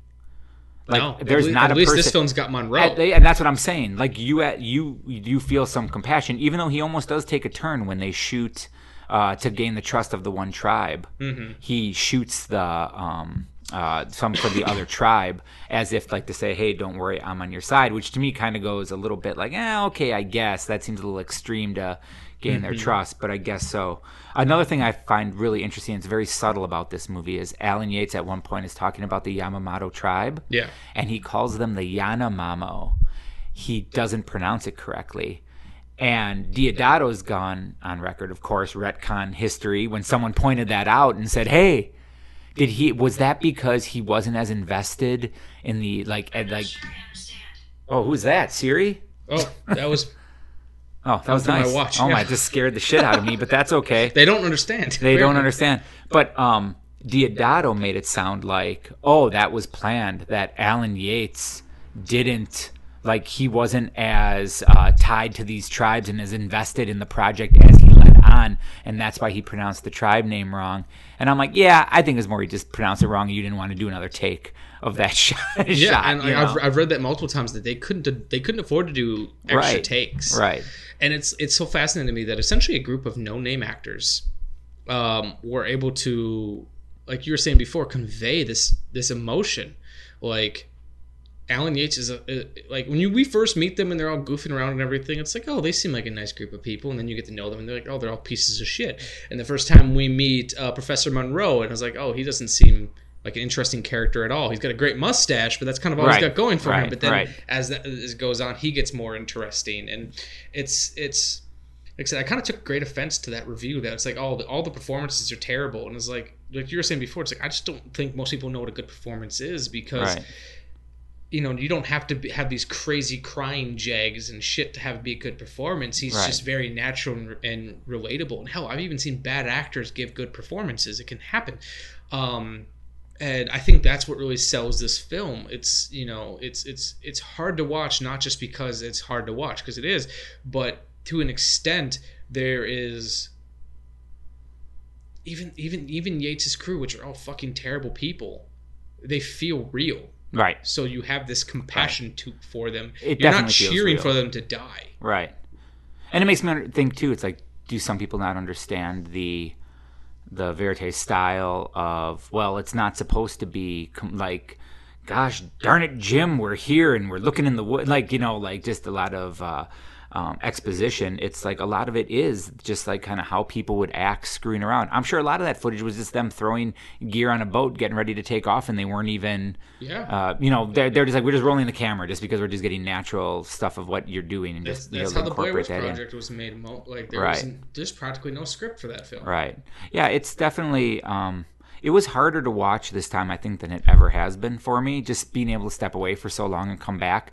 But it also made me really appreciate just the film itself. For that, I think it's I think it's smarter than people give it credit for. I agree. And I also think that, I mean, it's so cliche. It was ahead of its time, and I don't think people can process that. I think, I just think that people weren't, I mean, people were definitely ready for it. It made a shit ton of money. I think it like almost beat E.T. that year for and it was box barely out too right. before the film got I mean, seized. yeah, and I mean, it did big business in Japan and over in Asia. I know that, but it was definitely like it had some real crazy box office. But I don't really, to me, it was just smarter than most other ones. And looking back now, it's like, look, I love Cannibal Ferox. Love it to pieces. I love Eaten Alive. I like Cut and Run. I'm a big Michael Berryman fan. It's awesome. Like, those are all fun movies to me. But why this one became the tent pole? I mean, I guess there's a few tent poles in the sense of, you look at Deep River Savages is the first one as a tent pole. This movie is probably the most notorious. And then Cannibal Ferox is probably like the goriest and most like kind of shocking. I think Great the best funky score too. Well, and I think the best advertising campaign. The following feature is one of the most violent films ever made. There are at least 24 scenes of barbaric torture and sadistic cruelty graphically shown. If the presentation of disgusting and repulsive subject matter upsets you, please do not view this film. Because I can think of two movies when I was, you know, 6 or not 6, maybe like 7, 8, 9 years old at the video store that I saw that I was just like, holy shit, I need to see these movies. And my parents were like, no way in hell. One was Cannibal Ferox, titled at our stores, Make Them Die Slowly, and Snuff by Michael Finley, which is a horrible movie now that I've seen it. But the cover of Snuff was like two hands with like the razor blade, and that was like in the Snuff when everyone thought there were snuff movies. And just the box art for Cannibal Ferox has always been savage. It's brutal. It's like I think it's like the legs with the machete, and it's like just like the blood splatter. Like, there was no way my parents were ever going to let me rent that movie. And I also believe that when I saw that movie in the video store, it was on beta and we had VHS, which even made it more crazy and taboo. Like, oh my goodness. And now I can't even see it because it's not in the format we have. So that's kind of interesting. You mentioned seeing a lot of the stuff like back when you were younger in VHS and this really grainy rundown way. I want to get your just general opinion as a horror fan, slightly off topic, about proper is the wrong word, I guess, more preferential way to see some of these classic films. Like I kind of go back and forth, especially with our sponsor Vinegar Syndrome, where it's like it's kind of cool that there's a company out there that's willing to do Criterion level restorations of movies like The Corpse Grinders, and stuff that probably doesn't necessarily deserve it. But like, I was watching Don't Go in the House not too long ago, which is kind of a really interesting psychological like thriller, Maniac meets Psycho type film. I'm familiar. And I know there's like a new restored Blu-ray and everything, but I was watching it in the basement on our tube TV with the VHS hooked up, and just those distorted images and how dark muddy it was. Do you feel like films like Texas Chainsaw Massacre or Cannibal Holocaust or Cannibal Ferox, do you think they are made more effective when they're not completely restored and cleaned up. No, I just think it becomes you're relying on your memory. I think a lot of it, and I don't get me wrong, that's great. I love, I have my Roku, and I watch the channel American Horrors, and they'll have all kinds of movies on there, and it's clearly ripped right off of a VHS, and because sometimes you see like the tracking lines go through, and it's great. And again, that's warm bread. That's a hamburger. That's a tuck-in at night. That's I remember the way things were. But I think it's great. I mean, I think any way you want to watch it is fine. Yeah. It's maybe you might get taken out of it if you see something that's restored and like the effect becomes so much less. Like you can actually, you can see the effects on someone's face or whatever it might be. Maybe, I guess that would maybe take me out of it, and I could see how somebody not familiar with it would be taken out of it. But I mean, I love Friday the 13th. I love everything about those movies, but what I love the most is I can remember the first time I've seen each one of those movies when I was a kid. The sleepovers, the Friday, like that's the memory. Like I love Texas Chainsaw Massacre Part 2. I saw that movie at Budget Cinemas twice a night for a week, like just because, and that's the fond memory. Same with Evil Dead 2. Like those are the things that I remember seeing in the theater. I saw Nightmare on Elm Street 2 in the theater with my dad, and the movie to me is kind of a joke now. It's just laughable. It's not one of my favorites, but I love it because I love the memory of like where I was when I saw it. So. Yeah. And like the reason I asked that question is I've had people say to me that like Texas Chainsaw Massacre is better watching on a shitty like 3-time duped VHS, and I was like, I get that, but like one thing that I noticed watching Cannibal Holocaust that maybe I wouldn't have noticed if I saw it on a crappy like copy to VHS tape was how interesting the cinematography actually was, and how well this movie, how well shot this movie is, especially too when it's doing this cinema verite style that wasn't nearly as popular at the time. It was first coming up around this time, and people were doing it cheaper than this, but it's like here's this guy making a movie that he knows is going to be controversial, he knows is going to be met with pushback, maybe not as much as actually happened. He probably knew it was going to piss people off. He probably didn't know it was going to get banned in 50 countries or anything like that, but like you can tell while watching it that like this guy's got an eye for shots, he's got an eye for angles, he's thinking about this like a filmmaker.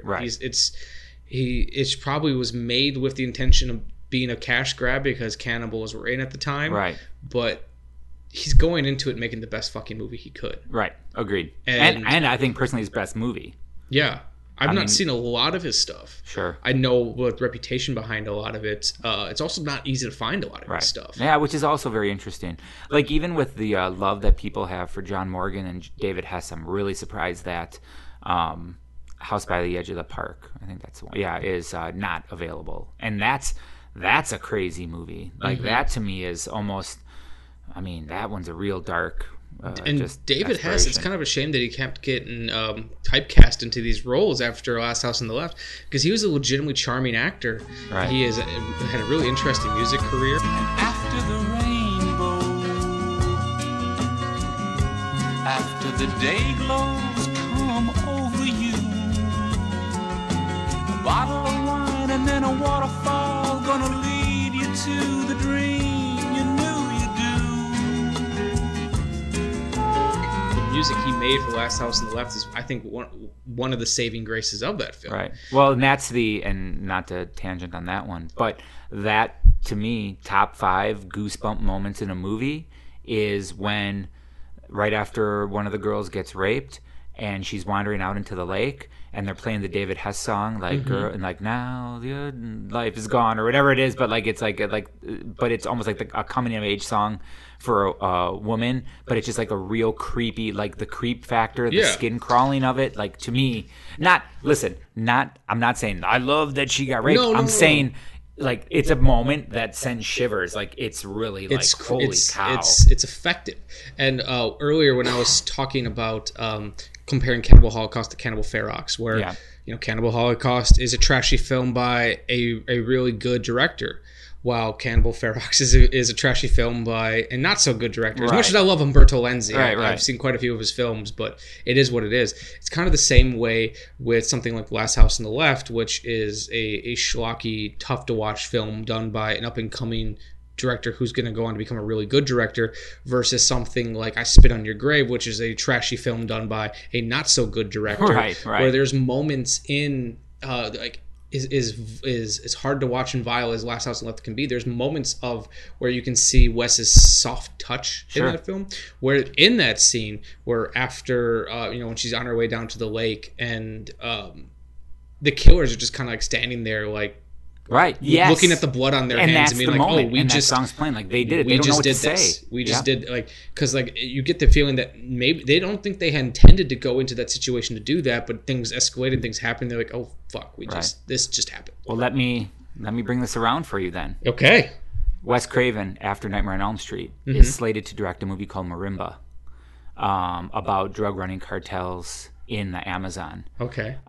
Has a money dispute with the studio. The director that takes his place, Ruggiero Deodato. Marimba turns into Cut and Run. That's how Cut and Run comes about. I need to see Cut and Run. I've never seen it. Deodato takes the job away from Wes Craven over a money dispute because of the success of Nightmare on Elm Street. Interesting. So there you go. See, so we, even by bringing up Last House on the Left, we're able to tie Wes Craven into the conversation. Well, all these things are tied into each other, like especially even across countries. The filmmaking landscape was so much smaller then, that all these people were aware of each other and they knew each other. And to see Cut and Run, you can almost, and I wouldn't be surprised if, because again, Willie Ames is in that, Michael Berryman. Like, it's actually, I love Michael Berryman. It's I a really slick movie. Like, I mean, it definitely feels like a 1980s, like American Ninja, like a Canon type. It has that kind of feel to it. It's funny to think that if Wes Craven was tied to this movie the way it was supposed to be, I can only imagine that it was, hey, Wes, these movies have been big in Italy. Let's do something similar, but not that over here. And then, of course, once Wes taps out, they're like, well, shit, why don't we just go after one of the guys that made one of these movies over there? They seem competent. Yeah. So, he pops in. One thing that I love doing, I love looking at Italian directors' filmographies. Yes. And just seeing like all the trends, like everyone from Fulci to Argento. Well, Argento's kind of maybe a slight exception to the rule, because he kind of, after Bird of the Crystal Plumage, he got to write his own ticket and do whatever the fuck he really wanted to. Right. But the other guys essentially had to chase jobs, and they made it the most interesting they could with what they're having. But you look at Fulci or Lenzi or any of those other guys, and it's like, oh, this is their Italian comedy period. This is their spaghetti western period. Yeah. This is their Which, by the way, cannibal period. To me, For the Apocalypse by Fulci is like my favorite. I agreed. I think it's one of those love most it. underrated movies. I really like. It's so weird. It's just like it's. I mean, all it's of his movies are totally, weird, and it's that's just like very strange. I think that's what makes him so interesting. Like, Yeah. House by the Cemetery makes no fucking sense, and that's why it's beautiful. Right. I agree. Yeah. There's such a I think of so many people.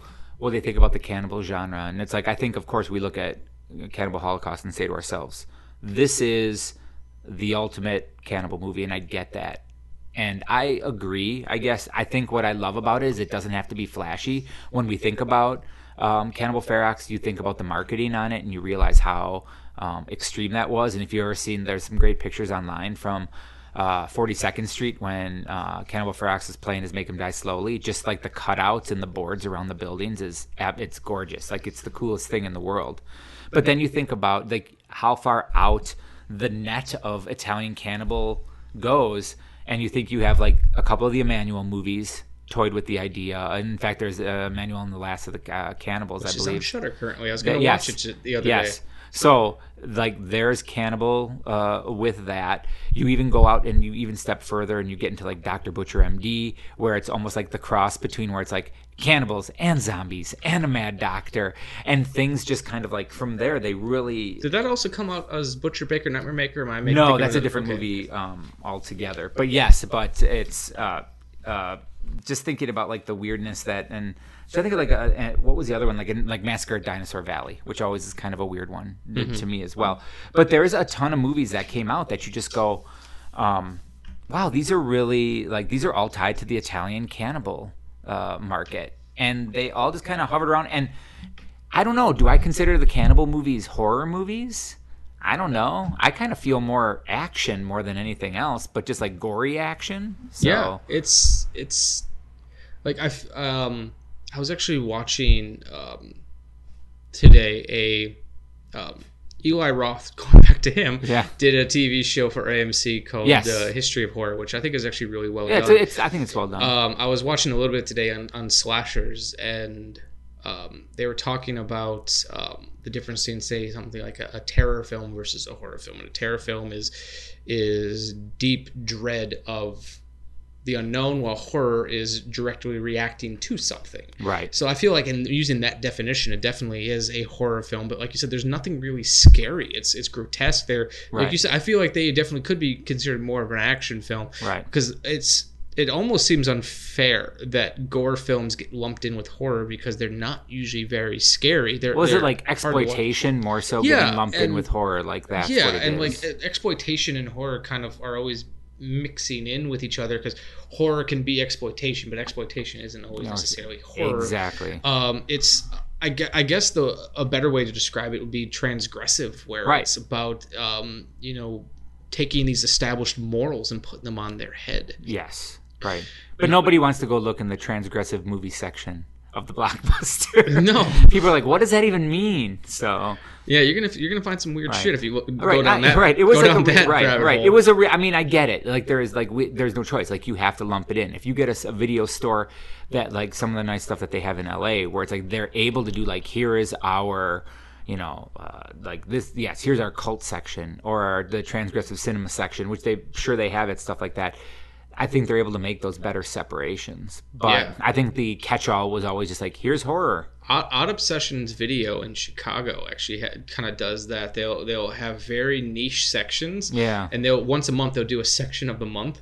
Okay. Where they'll pick a very just weird collection of films and make their own subgenre out of it, which I appreciate that. But I went to New York a couple years ago for the Trauma Dance Film Festival, and I got to thankfully go to Kim's Video Village before they closed down. Oh, yeah, right on. It's always my goal whenever I go to a new state, I try to find a video store, not a place that rents videos, but a place that actually sells them. And I try to find something weird and regional that was shot in that state. It's So like when I went to New York, I wanted to grab Maniac and Maniac Cop on Blu-ray because they were shot in New York. Yeah. I loved when I was there, they actually had, because they do their sections by director, I love that they had a Deodato section. Oh, very cool. So he's pretty prolific when it comes to his movies. I think I've talked about it on the show before too. Like, you can be problematic and still prolific. Yeah. And because problematic is history still. Exactly. And like it or not, the horror genre will never be the same had he not made Cannibal Holocaust. And honestly, if Deodato hadn't made it, someone else would have. Right. The world is kind of self-correcting. It's always going to find a new way to do these things.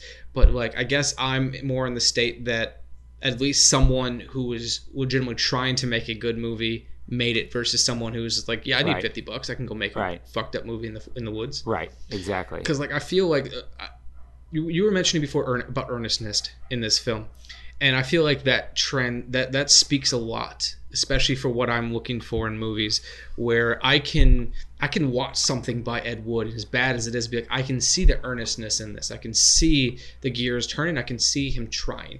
I can watch an Umberto Lenzi film and once again see the same thing. I can see the gears turning. I can see you're trying to make something. Right. A trend I dislike with a burning passion are the movies that are trying to be too self-aware and referential. It's like, absolutely. Like one of the film series I really don't like is the August Underground series. Sure. Because I especially after talking to the director, who's surprisingly a nice guy and everything, and he was like, I was trying to make it because I wanted to fuck people up the way that Texas Chainsaw Massacre fucked me up. It's like, I feel like you went into this with the wrong intention. Right. You weren't trying to make a good film. You were trying to just shock people. Right. Or the people who do the intentional exploitation or the grindhouse style filming, which it always annoys me because most people don't even know where the term came from, and they're trying to make like bad exploitation films. It's like, you guys do realize a lot of the charm that you're making fun of happened organically. Right. But them trying to make a good film, they're like, let's just make. They're not just saying, let's go make something that's a piece of shit. Right. Well, I think, and I'm going to tie us back to wrestling on this one, because I think that this is a great point that you make. So where we are, I consider us to be pretty successful. You know, like we're actually like we turn a profit. This is your 11th year, correct? Yeah, we turn a profit, which wrestling is a business, and if you're in a business and you're not making money, then you shouldn't be in the business. You know, whatever. But so at times when we do spitballing brainstorming sessions, there have been times where we've thrown things at the wall. Like, and just for an example, and again, this is such like a crazy thing, but we're like, what if we brought in like Kamala and just made him our, like the president of our promotion? He doesn't even speak English, and it just comes out and does, oh, and makes some noise. And it would just be funny. And we laugh about it. And then we realize the reason we would do that is because we have, for lack of a better term. Yeah. So just because like, hey, if we have some fuck you money, let's just bring them in. And it would be funny because the theory for like independent wrestling is if you book any kind of a name, you advertise said name to help draw ticket sales. Yeah. Putting the butts in the seats. But we were like, what if we just book some guy and just like didn't announce him and he just walked out at the show? And indie wrestling promoters would say, that's terrible. A terrible idea. Why would you do that? Why would you do that? Why would you not advertise? And our thought was the reason we would do something like that was because it would piss off indie wrestling promoters.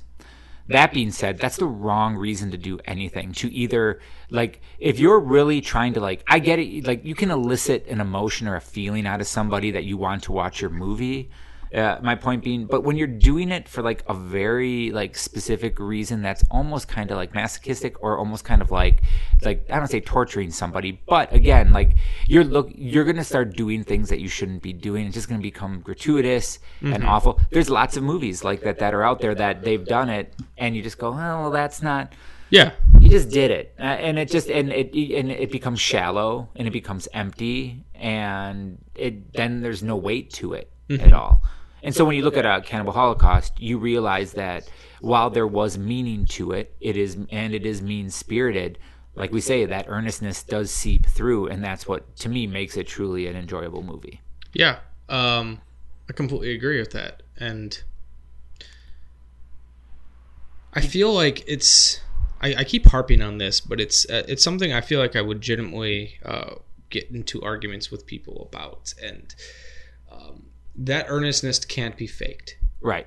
And like, you know, I go to quite a few horror conventions, and I always like going around to some of the independent filmmakers there and see what they're putting out. And I get this general sense of people trying too hard. Right. Like they're inspired by transgressive cinema like Serbian film or Cannibal Holocaust or things like that. And they're like, oh, I want to do something like that too, and never truly getting the point of it. Right. Like there is this a filmmaker who I've never seen the film, but I just saw the title and I just put the DVD down and walked away because it's like not interesting. It was called "Don't Fuck in the Woods." I'm like, right.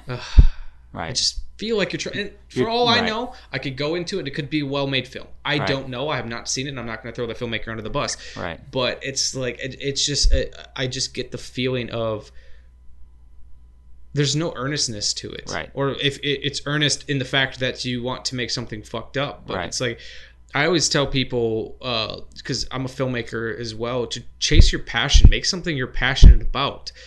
Are you truly passionate about this weird rape in the woods movie? Right. If you are sure, chase that passion. And Deodato wasn't even necessarily passionate about making Cannibal Holocaust. It was a job, but he's passionate enough in his craft. Right, that he wants to see it through. Well, that was kind of the funny, on a little sidebar on it, on a Serbian film, was that when the director screened it in Austin, and somebody for South by Southwest, which that's the one screening of a movie I would always want to be in. I guess people were just so up in arms. But when someone asked, like, why'd you make this movie? His response, whether it's true or not, that like his thought behind it was, he said that the Serbian government fucks the citizens and the Serbian movie industry so hard, and like people, it makes it so hard for us to live. They fuck you from the time you're an infant until the time you die. And that's what I was trying to say with this movie. Whether I believe that or not, no. But the point to that is, it's like, he didn't know. I don't think he knew that movie was going to get the reaction. No. As much as Deodato kind of did, I still think that he was like, I'm doing this. I feel like he knew it was gonna. It was gonna ruffle feathers, but he didn't know it was gonna be the way it was. Like, right. No one sets out to make a cannibal film without trying to push buttons. Like that's part of it. Right. But I don't think anyone's gonna make a film. It's like the difference between a movie, someone making a film that is meant to push buttons and that gets banned in 50 states versus or 50 countries versus a guy's like, I want to make a movie to get banned in 50 countries. There's no earnestness behind that. And as a wrestling promoter, I can say I would love to see proof that this movie was banned. Yeah. Because that's, I mean, much like Faces of Death and a lot of those things, reading the history, some movies were able to go into cities and self-ban themselves just for the publicity of it all. And as long as no one... So if you made a movie, here's your new scary movie, The Bear Massacre, whatever. You've made this movie. Nobody knows... Listen, nobody steal that idea, The Bear Massacre. I just Copyright, Jake. You have a picture of a bear on your wall. I just grabbed that. But anyhow, so you make this movie, Bear Massacre, and it's the most just mundane, pedestrian film of all time. It's literally stock footage of a bear at like a dump getting garbage out of a garbage can, and you want to get some notoriety for it. You could go to Milwaukee. Nobody knows your movie. You can say, I would like to get this banned, yada, yada, yada. There are some steps you can take. Mm-hmm. And as long as nobody protests it and nobody says anything, your movie could be banned from Milwaukee. And funny enough, I wondered that too when I was researching it. So Deodato had the actors sign in their contract that they weren't able to take other jobs. Right. I could believe that. I can believe that. So he went into it being like, oh, I want this to be controversial. But then when I want to find the court records for this. That's because right. When people are actually like taking him to court for thinking it was a snuff film, because that's another reason why I thought this entire film was a found footage film, because like when I watched it this time and I was like, people thought this was real. Right. Like, yeah, the animal violence is real, and I guess I can see why. Like, but again, that goes with those three things. Yeah. Yeah. You say the real stuff is fake. Yeah. You do real stuff. You make fake stuff and say it's real. Yeah. And actually, funny enough, going back to the August Underground films, have you seen any of them yes, before? Yeah. Not my favorite. Right. Yeah, I met the director at a convention where we just shot up a conversation. I was like, he seems like a cool guy. Right. He's selling his DVD for $10. So I was like, fuck it, I'll buy it. I watched it once. I was like, I have no interest in this ever again.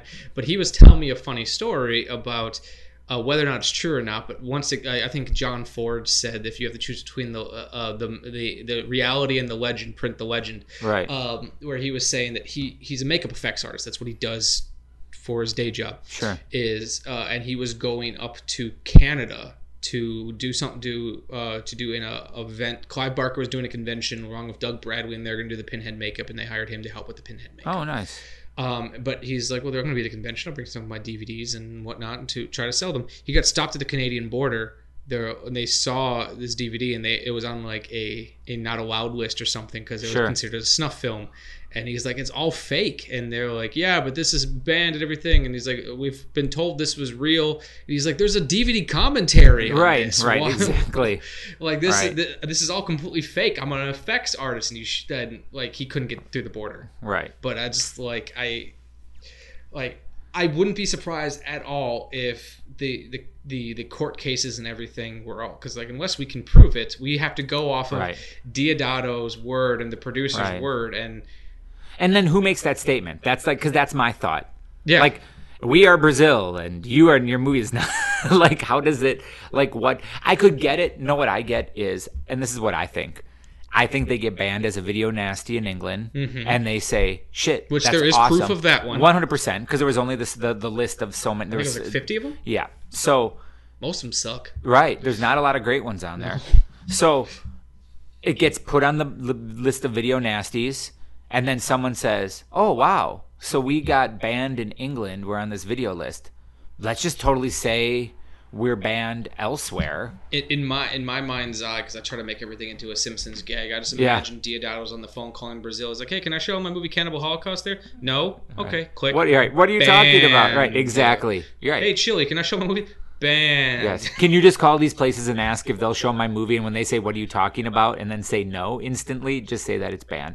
I agree. Yeah. I mean, but it makes for the good story. Yeah. I mean, it's like, so if someone were to ask me about like the guinea pig movies and like Flower, Flesh and Blood, they'd be like, what about this guinea pig? Well, the first story I'm going to go to is The Legend, the whole like Charlie Sheen getting his hands on one and like submitting it to the FBI because he thought it was a snuff film. Like, I don't say, oh, it's a dude with a samurai hat just sawing up a body that looks kind of rubbery. No, you start with The Legend. You never go, that's you never start out with just like the flat even the story for better or is. for worse, when people talk about Cannibal Holocaust, I don't know, but people who have seen the movie, because at the same time, it's a movie that a lot of people refuse to see, and I don't blame them for it. 100%. Because, and I wouldn't say, I don't want to ever say I wouldn't have ever seen it. It wasn't really high on my list. If I wouldn't have had this conversation being my inciting incident, I'm sure I would have seen it at some point. It just, out of everything else that I want to see, it wasn't very high on my list. I'm glad I saw it, though. But, when most people, I feel like half the time when people are like, "Oh, Cannibal Holocaust, have you seen Cannibal Holocaust? Yeah, the turtle movie." Right. Like they of course bring up like the thing it's most known for, its most fucked up thing, or oh, that was banned everywhere, or oh, I saw it during the 2 days it was playing back on 42nd Street back in 1980, whatever. My other favorite line from people, and people were running out of the movie theater throwing up. Yeah.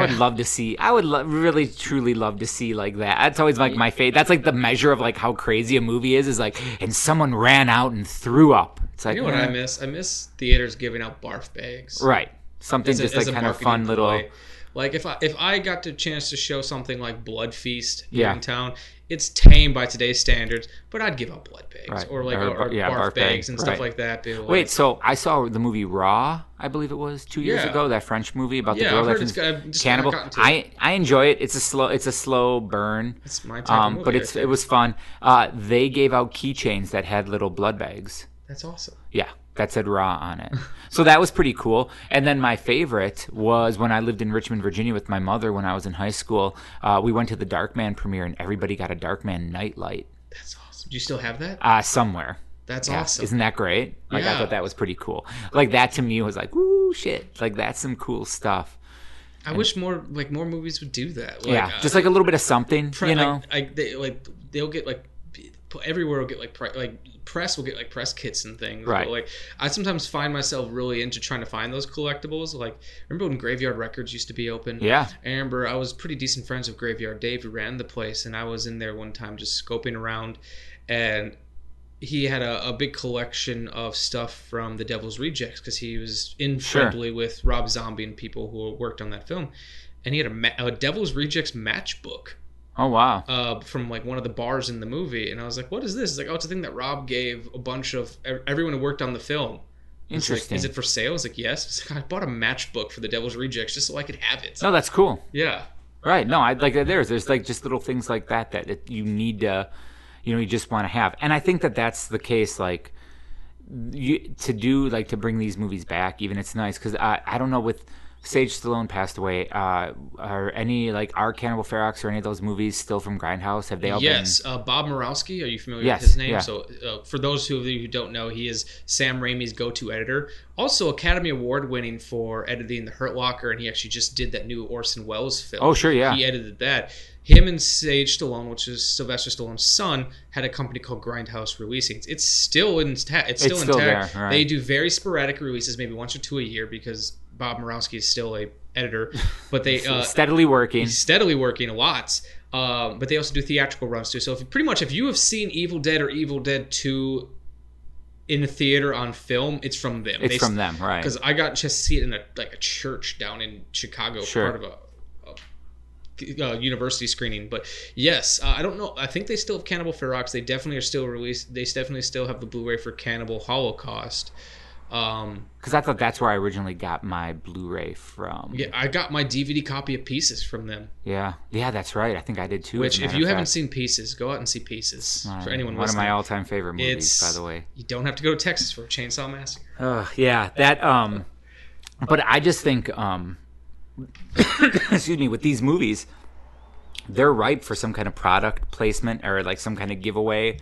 Again, we talked about promoting. Yeah. This is the thing that they need to do, re-bring these things out. And I think would you be fine if they re-released it? No, I don't mean theatrically everywhere, but if they did it, they put it back out where people could get it without the animal cruelty. It's on the Blu-ray. I know it's on the Blu-ray, but I'm saying, do you think if they were to release it and show it around, giving theaters, I guess, the option, and you wouldn't feel bad either way if a theater took either one? Or do you think, as a film, are you a film purist where you would say it needs to have the cruelty in it? I guess it's one of those things that because I'm torn on it, because I feel in a lot of ways I am a purist in to some extent. For example, I'm going to give a very different example, but I was on the internet one time and read an article about how someone thought 16 Candles should be banned because of how anti-gay it is, which it is, yeah, for sure, and how rapey it is, which it is. But at the same time, not defending it, it's a product of its time. Right. You can't be retroactively offended by art. I always kind of feel it's there are still rape in movies generally is just a very distasteful. I just can't. It's hard for me to enjoy a movie that has it. I have enjoyed movies that have it. It's just it has to be very particular. Right. Situations, but at the same time, I'd be okay, that wasn't for me, but I can understand why they put whatever. But with something like Cannibal Holocaust, I feel like I would completely understand and maybe even appreciate if they did it with did the cruelty-free version. But I feel like beforehand they need to explicitly say this is what we did. This is why we did it. This is not the original version of the film. Right. That version's still out there.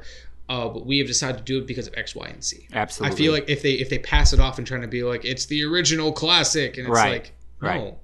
If you're gonna do it, be honest about it. Right. If you're gonna re-release Gone with the Wind and cut out all the racist slurs, I understand why you'd want to do that, but you should let people know about absolutely. it. That's my whole thing. If you're gonna censor with a reason. Right. And be upfront about it. Right. Don't. But it sounds so terrible to even say, but it's a huge difference between a rape joke, 16 Candles, and actual animals being murdered on screen. Do you get, what I'm I mean, they're both not great at all. I understand that, and I'm not defending either or saying they should, but it's definitely one of those where it's I think the animal murder and mutilation is it's something that's just so because it's real. Because it's real, it shouldn't. Right. It's not because it's not simulated. Right. It's if someone agrees to be in a really graphic murder scene where they're nude and everything.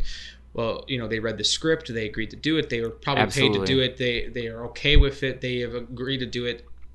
Everything's fine. That turtle never signed a contract to get its head cut off. Right. Exactly. Well, another one too. When we were talking before with just some of the scenes in the movies, and something that just when we were just discussing the rapiness of 16 Candles, that I thought was interesting, and it reminded me of something. I once had a conversation with just movie friends. And I don't mean to lump Europeans into this whatsoever, but I'm going to a little bit, just a little controversial here. Sorry for any of our European listeners. Yes, any of our European listeners. So noticing a lot of these cannibal movies, it was very in vogue also for the male, sometimes protagonist, sometimes antagonist, to express their dominance through raping. And now that theme carries through with like so many of these cannibal movies that in some way, shape, or form, they like Yates and his crew rape the tribes girl. Yeah, which was not an easy scene to watch. Not at all. That's another one that was like really difficult to watch. But it's again like the perception of like through rape, women will be like learn their dominance. Because also in Jungle Holocaust, Deodato's first cannibal movie. When are you familiar with that one at all? I've heard of it. I'm not. So they basically like crash their plane. plane. The cannibal films are still a little bit of a blind spot. Sure. So basically, some guys crash their plane, and then they're like, there's a cannibalistic tribe, and they're held. They're getting going to be fed to something so they can fatten up their alligator or whatever it is to eat it. So they know they're basically being kept around to feed their. Right, exactly. Okay. Very delicious, just like chicken. So these guys are being kept around, and they escape. And when they escape, there was like one sympathetic woman tribe member that helps them escape. Mm-hmm. And as they're running away, she's sympathetic to their cause, but is also kind of torn, like, I need to go back by my tribe. And the way that they basically get her to fully commit to their cause of escape is by raping her to assert their dominance. And I remember talking to my friends and being like, all these movies, there's so much like, let's find the one sympathetic indigenous tribes member and have the men rape them to show their dominance. And my friend said, and again, not politically correct at all, but he's like, that seems very European of the time. Like, that's how in these movies, this is how we get a point across to these women, is we rape them and then they follow us to like on whatever our journey becomes. Because a lot of these movies that were made, was it Live Like a Cop, Die Like a Man is another Deodato movie, like where which has one of the best titles. It's a great, all right, super great title. They're just bad cops, but you're supposed to like go along with them, and it's like it's their machismo and kind of their bravado that makes them irritating assholes when looking through like current eyes. But back then they would just and then they just randomly kiss some girl and and like grope a girl on the street, and you're like, wow, that's cool. And it's like, no, that's not cool whatsoever. No. But again, very European of the time to do things like that. I guess everything needs to be viewed of a context of when it was made, right? And I think that's why your High Plains Drifter episode is the one we've talked about in the past. Well, and where I felt a little bit like, because I get what you're saying, but it's like, but that's the movie. Going back to that, the reason that it bugged me so much is also because it felt very out of character. His character. I agree. No, 100%. That's why, like, when I was saying that was the scene that really bothered me. It was because not only because it happened, but then it's like, well, that's just fucking out of the blue and unnecessary. Right. That's why it bugged. No, and I agree. No, and that makes perfect sense. And I think that it's almost like that becomes a real escalating measure in Cannibal Holocaust. Like, I mean, yes, there's like the torching of the village. Yes, I get it. The terrorizing of the villagers. I get it. Yes. But then when it's like the camera crew and the main producer director of the documentary is like, let's rape this tribeswoman, really gets them to a point where you're like, yeah, fuck these guys. Yeah.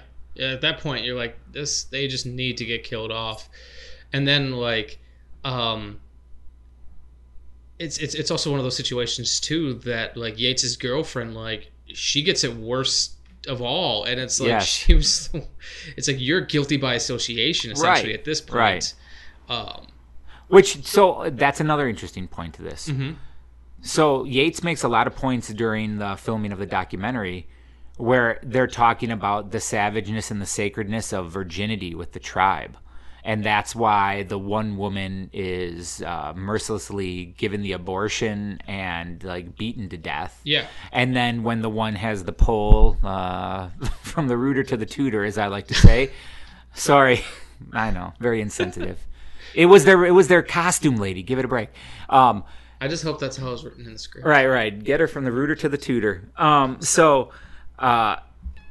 every time they showed a woman, it was supposed to be in response to some kind of sexual act, because and Yates says that in his script or in his thing where he's like, oh, and then like the fertility and virginity is very sacred. So then it leads me to believe, and I know this is like me really loosely tying it in, Alan Yates and the girlfriend end up having sex while the village is burning down, which is completely so preposterous and weird. But then to me, I was like, oh, so when she gets it, because she does get it particularly worse than any other person, I'm either like, okay, either this guy is either Deodato is such a huge misogynist that he's like, kill all the women the most brutal way possible. Which could very well be. It's a trend with some of these Italian directors. 100%. Or it could be, oh, was that the tie that the tribes members saw her having sex with him? And maybe that's more of a reach. I tend to think that he's just a misogynist when he that's definitely the easiest one to grasp at, because honestly, there's very few of those Italian directors that especially because it's always interesting with a lot of these Italian movies when they come out, because there's usually always an American actress somewhere in there. Yes. And then as Blue Underground's releasing them, and now with Synapse or whoever puts them out, they always have an interview with them, and you always get the impression that the actress is a little too nice to explicitly say they're misogynist, but when they start telling the stories, like, there's no one out there who won't say Fulci wasn't a misogynist. Right. He was. Right. But yeah. And actually, one thing I want to talk about with that scene when Yates was philosophically waxing about why they mutilated this woman with the pole. The scene that it continues to make them so unlikable is when Yates first see it. It's like he's like laughing, and then the cameraman's like, "We're rolling," and he's like, "Oh yeah," he like snaps him. It's almost like an actor. Like, I know, I'm in character now, and then he starts like going. And it's like, "Oh, you're just the more I see you, one, you're just a terrible person, and then two, I keep thinking as they're because this movie is so goofy because there's no movie that almost half of this movie is just people watching dailies. Right? Yeah, no, I know that's also great too. Half of this movie is just people watching dailies, and I have to say, like I wrote in my notes that I kind of love the weird details of construction of a scene. It's like when they first start watching the dailies on the airplane, and you have the editor going, "This scene looks like this because their diopter was open too far," and I'm like, that's such a stupid detail to add in that only someone who's as nerdy about movies as me or possibly even you would enjoy. But that's even like just for the regular viewer to be like, oh wow, so maybe this is real footage. Yeah. But then like I was watching all the footage, and the editor was like, oh, I added music in and everything. This is more just of an assembly. And I was like, there's no way you can cut any of this footage together to make anything legible. Right. And even so, if he did cut it together, he just made them look like assholes. Like there was no nothing that, what is this supposed to be? He left in like some really weird, like very open areas where like kind of pulling that curtain back again. And I also love too that Monroe keeps being like, no, we can't show this. This is terrible. And like intercut with him interviewing the families, because like they keep telling him, it's like, no, let's watch to the end. Maybe it's redeemable. So he's going to continue doing his job and everything. But then like he keeps saying to them, it's like this is terrible. No one should be able to see this. And they're like, yes, ratings. It's exploitation. It's great. My favorite scene of the movie, maybe not my favorite, but one that I really like is after they finish watching the film within the film, and it's just somber and quiet. No one says a fucking thing, and I love the dude gets up the phone and clicks the phone. It's like, have all this footage burned. Yes, yeah, I like that too, and I think that's where I felt like they kind of missed the mark a little bit. In the I appreciate what they said, but it's almost like just get rid of it, like it never existed. When I wish the Monroe character would have stepped up and been like, "This is the world needs to see." But that goes against everything he was. He'd say, I feel like he could have done something like, well, this is the movie you guys wanted to release, right? But that's where it turns into that's when it falls apart. Because if he really wanted to make a statement, Monroe would have said to them something like, "Listen, enough of this." Feeding them what you think they want, show them show the people what really happened, and stop make this but it basically they're just pushing it all underneath the carpet and be like, burn it, get rid of it. But then it also begs the question, and so it's like, Deodato's whole point in this film was like everything they did in this film was so grotesque and terrible that they burned their films.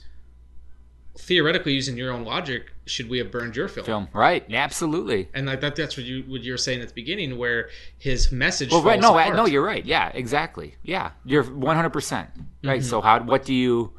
Where do you go with it? I think, there's so many different ways you could go with that ending. I thought it would have been also very cool to be like, because I was thinking about this as well, where if the studio would have been like, keep the footage but lock it up. Yeah. Like, we're keeping, like, it's never coming out, but we have this. Because then that also just perpetuates any kind of, like, legend that might build up around it. So they have it, but no one can see it. Right. And actually, that could have been an interesting, like, or like I feel like, not saying someone should go out and do this, but a sequel to Cannibal Holocaust could be that, there's footage that no one's ever seen before locked up at the studio and like trying to get it. It's like, right, like what would have been important to get, even though they did, like, there's all those weird Italian like in title only sequels that make no sense, and it was just movies where there's like a palm tree and they'll be like, yes, let's name it Cannibal Holocaust 2, and there's a couple of them out there that are in no way, shape, or form related to the movie whatsoever. But that's Italian horror exploitation cinema. Yeah, you take it for what, like, it is what it is. They're the kings of exploitation. They'll exploit anything. Right. And I kind of appreciate the hell out of them for it. And it's also kind of sad that there is no Italian cinema, like, right. Because they were the kings of ripoffs. Because like, oh fuck, if Jaws is doing big right now, let's make Cruel Jaws. Right. I think. So, will your wife watch this? Possibly. I think she's gonna have a hard time with it. I feel like if I feel like she'll watch it. She expressed interest in watching it, but I think I'll have a higher chance of watching if I get the cruelty-free version. What about so my thought would be, show her one of the other Deodato films, particularly Barbarians with the Barbarian twin brothers, which is really bad, and then make her be like, this is a shit movie, and then be like, well, let me show you Cannibal Holocaust now, and she can see how he actually can make a good movie with, of course, without the animal cruelty. I think you might get a winner that way. Yeah, that's true. It might work out. Cut and Run's great. Like, if you have the chance to see that, it's a fun movie. What was his Raid of Atlantis? Was that? Raid of it. Yeah, like exactly. Almost like a Mad Max knockoff. Movie. That one's crazy that one's cool. I like that one. That's like a weird still on movie. Amazon Prime. Is it really? Yeah. Amazon Prime has got the weirdest selection of cult and horror. Man, I deep dive and I told my wife I would cancel our Netflix subscription because I'm so pleased with the stuff that I can find on Amazon Prime. I've already canceled it. Have you really? We have Hulu, we have Shudder, and we have Amazon Prime. So like, what more do you possibly need? Yeah, it's like, and one thing I appreciate about Amazon too, it's like, Hulu or Netflix won't put anything out unless it's like a cleaned up, restored thing. Right. I've watched things on Amazon like, this is a VHS rip. 100%. But it's like, there's been movies. They had Fade to Black on Amazon Prime for a short period of time. It's like, you can't get this on disc. Right.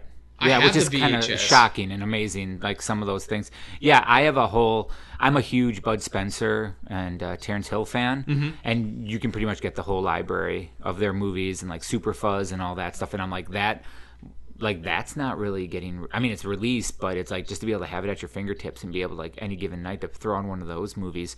But like, I got really big into, like, I don't know what country they were from, but there was a point when like motorcycle racing on tracks was big.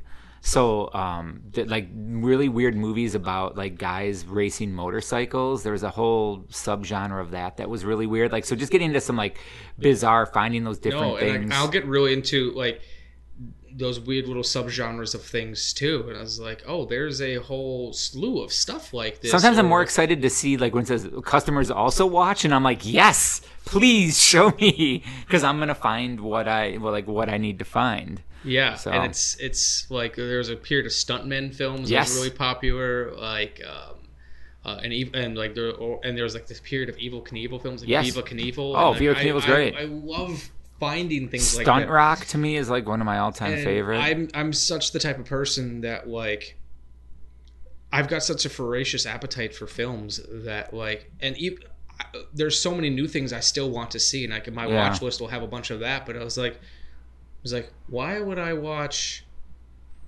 I can't even think of a movie right now. Sure. Why would I watch mid-90s, that Jonah Hill movie, which I do want to see? Yeah, same here. It's in my. It's like, why would I watch mid-90s when Stunt Rock is It's on. on Right, Amazon Prime. right. I agree. And it's like there's so much there's so much stuff that's come up that I've never seen or never even heard of. That Sure. I'm so excited.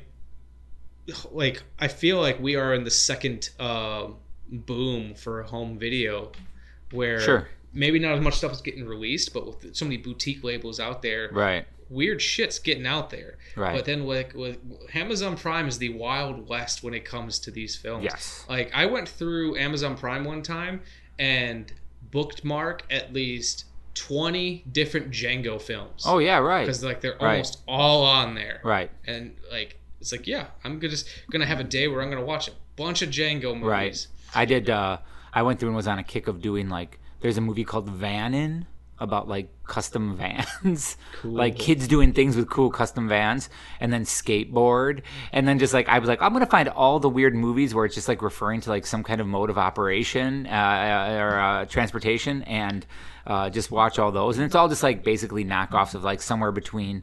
Animal House and Meatballs, But they're also but they're also great because it's just of the time. And then like truck driver movies were yes, a big thing for me right, for a right. while. Like, yeah, I Breaker love Breaker and White Line Fever. I think yeah. White Line Fever is a legitimately good film too. Yeah.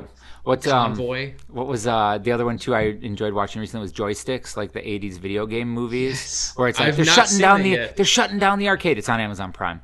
So Okay. yeah, so there's like that's really great, and the theme song super cool. That the director for that, who also did the Uninvited, Yeah. did another one called Wacko. Yes, and it's like saw Wacko. Wacko is actually a lot of fun. It's weird. It's just like a cool movie. It's yeah, kind of different. I just Vinegar Syndrome just put that one out. Okay. But it's like Graydon Clark is one of those directors. Like I don't know if I necessarily like all of your movies, but when your name pops up, I'm like, You're fuck gonna it, do I gotta right, hit play. right. Well, that was it. Well, because I was like, oh, so Joe Don Baker's in this? Okay, Oh, I can and give this a he's couple.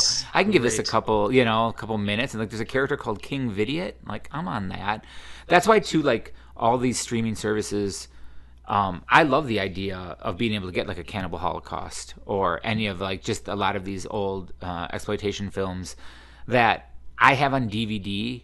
But at this point, I have them kind of boxed away. Mhm. There's not like I'm not pulling them out. It's just nice to be able to find these things and revisit them. I'm always looking, and I think that when it comes to these kind of movies, again, like cannibal movies or whatnot, I didn't see Cannibal Holocaust again till I was like early 20s, and I didn't see so I knew Make Them Die Slowly existed, but didn't know it as Cannibal Ferox until my mid 20s.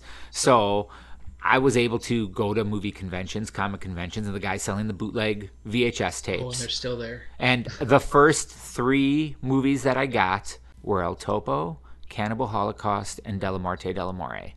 That last one I've still not seen. Really? So it's great. I mean, Cemetery Man, it's fantastic. But that was one of those where I'm like, what's crazy? And they're like, this is crazy. I'm like, what else? And then that just kind of hooked me on the getting those and going to conventions just to get in movies. the DVD days, because like that's when I saw like I when I was young, VHS was still around, but I didn't start getting into the weird stuff until DVD was around. But there's so many low budget DVD companies out Sure. there as well putting stuff out. Like there's things that I had seen under alternate title. Like it wasn't until I bought the Grindhouse releasing edition of The Beyond Oh, that I sure. saw The Beyond as The Beyond. I had it on shitty Doors DVD, of Seven Death. Doors of Death. Yeah. That's how I had it. Right. And like, or the first time I saw The House by the Cemetery, it's like it was pieced together with 3 different prints of it. Yes. So it would cut from close up of Bob to a close up of something else, and the color of the print completely changed. Sure.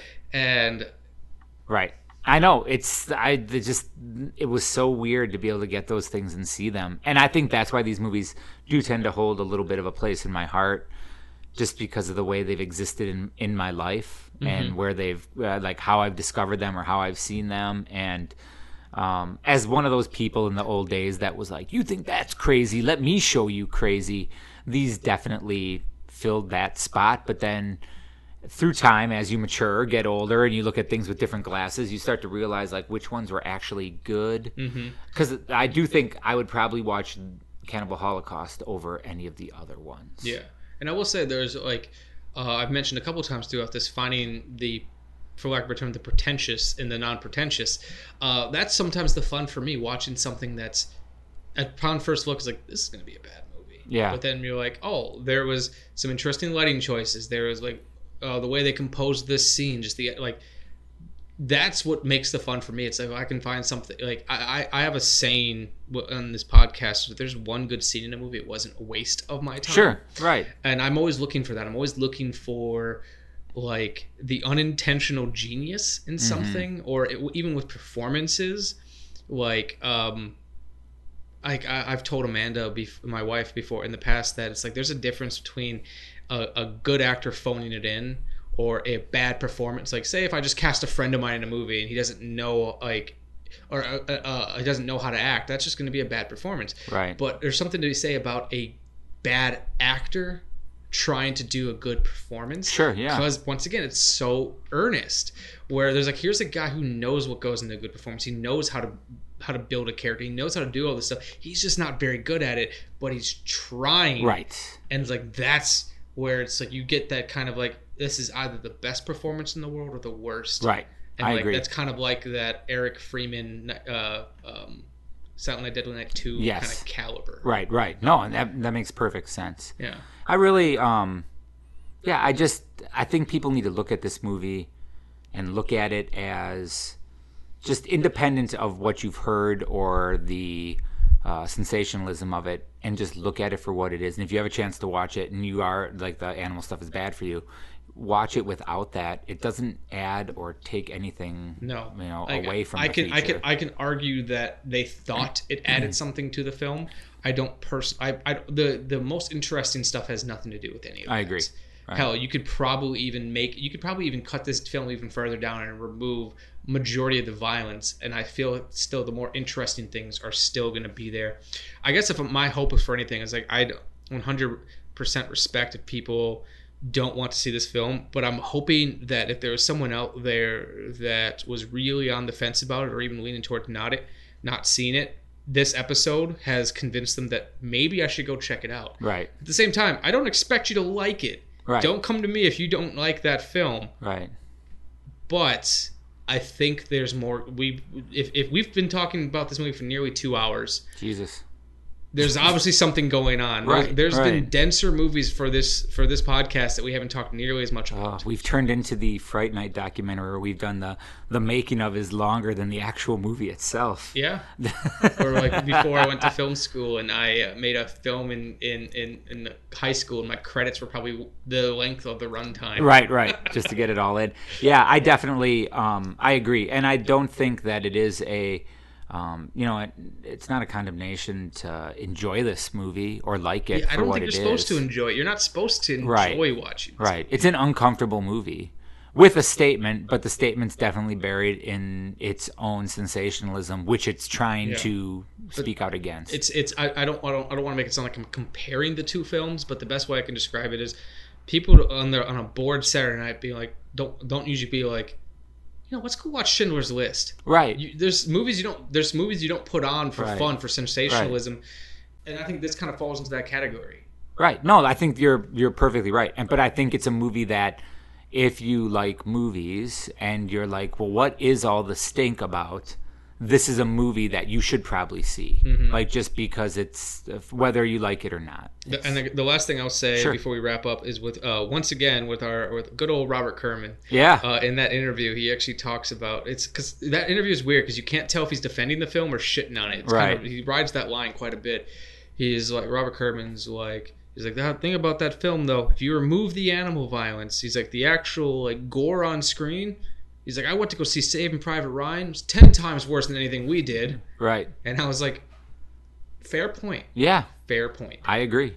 It's like, what's the difference between Cannibal Holocaust and Schindler's List? Or let me ask you a better question. What's the difference between the first scene of Saving Private Ryan, which is probably the goriest footage I've ever seen of anything, made Cannibal Holocaust look like, lunch on the set. I mean, it was the first 20 minutes of Saving Private Ryan was you could vomit your brains out. Heads were blowing up. It was, but you had the feeling it wasn't exploitation. It was meant to be a depiction of really how horrible something is. And this film didn't have, Ruggiero here says that he had some political reasons for making this film. The Red Guard, the Red Guard were significant political factor in Italy, and here he thought that the press was going to make up something, and I don't know what he's talking about. I truly don't. And then all I see is a clever story, which I think the Blair Witch Project stole and did it better because they made more money on it. They didn't invest it with such gore. They invested it with more horror. And that's why they were more successful with the same thing. I agree. So if you've seen Saving Private Ryan and you could stomach that, you could probably handle Cannibal Holocaust. I agree. No, that's great. Thank you for having me, by the way. No, thank you for coming out.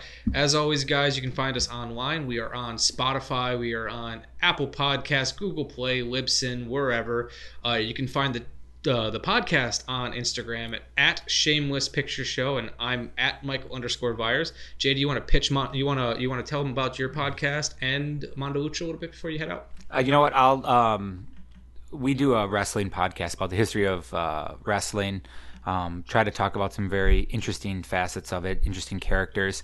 Not your normal things, nothing newer than like 1990 we try to shoot for. It's called Cigars and Conversations with Derek St. Holmes Esquire. I know we're available on Apple Music on their podcast service. Yeah. I don't know what else. I'm not very technically savvy. They just tell me it's wherever you curate your podcast, you should be able to get it. But we have a good time with it. It's fun. Lots of stories. Derek St. Holmes, my partner in crime, is very educational and has lots of great stories and has been around the business for well over 20 years. So he's also got a very soothing voice. He has a very soothing voice. I agree. If you're looking to jump in, we always joke around and say the Wrestling Bears episode is the best one to jump in on. But that's where we really feel like we hit our stride. Other than that, Mondo Lucha, I don't know, it's sold out. So what do you want? If you had any interest in Mondo Lucha and you don't have a ticket, sucks to be you. I don't even have a ticket. You don't? No. Uh-oh. Now I'm on the spot. It's all right. No, that'd be great to have you. So you're welcome. But on a quick side too, before we go, Mondo Lucha, the name in and of itself, Mondo in one definition is world and Lucha is fighting. So we've always said world fighting, so to speak, create our own world. I drew the name Mondo personally from my love of the Mondo, like just the Mondo films, all like Mondo Cane, all that, the weirdness. Watching those movies where it was a variety of different things going on. So we always thought, my business partner Andy and I, coming up with the name, it was always very much like we just want to be weird and out there and different. And to me, that's where that comes from for us, Mondo. It's like, okay, remember all those Mondo movies we used to watch? Perfect. Nobody's using it in wrestling? Great. That's true. I don't think anyone Let's go else is for using it. And so we're able to take it and move on from there. And thinking about it, I'd like to have you on in the future sometime, but I need to do some research for this one. I've been looking, and I feel like you or Derek might be the only two that might have any knowledge about this. Sure. I've been wanting to do an episode on the Lucha films. They're not Sure, yeah. They're not easy to find. I have a bunch, yeah. And not all of them are really great either. I can point you in the direction of a couple real great They're ones. pretty iconic, so I'd like to do an episode on that sometime in the future. But, but that's another one too where I think the legend is greater than the actual what you're looking at. Exactly. But, thanks for coming out, Jay. No, thank you. Appreciate it.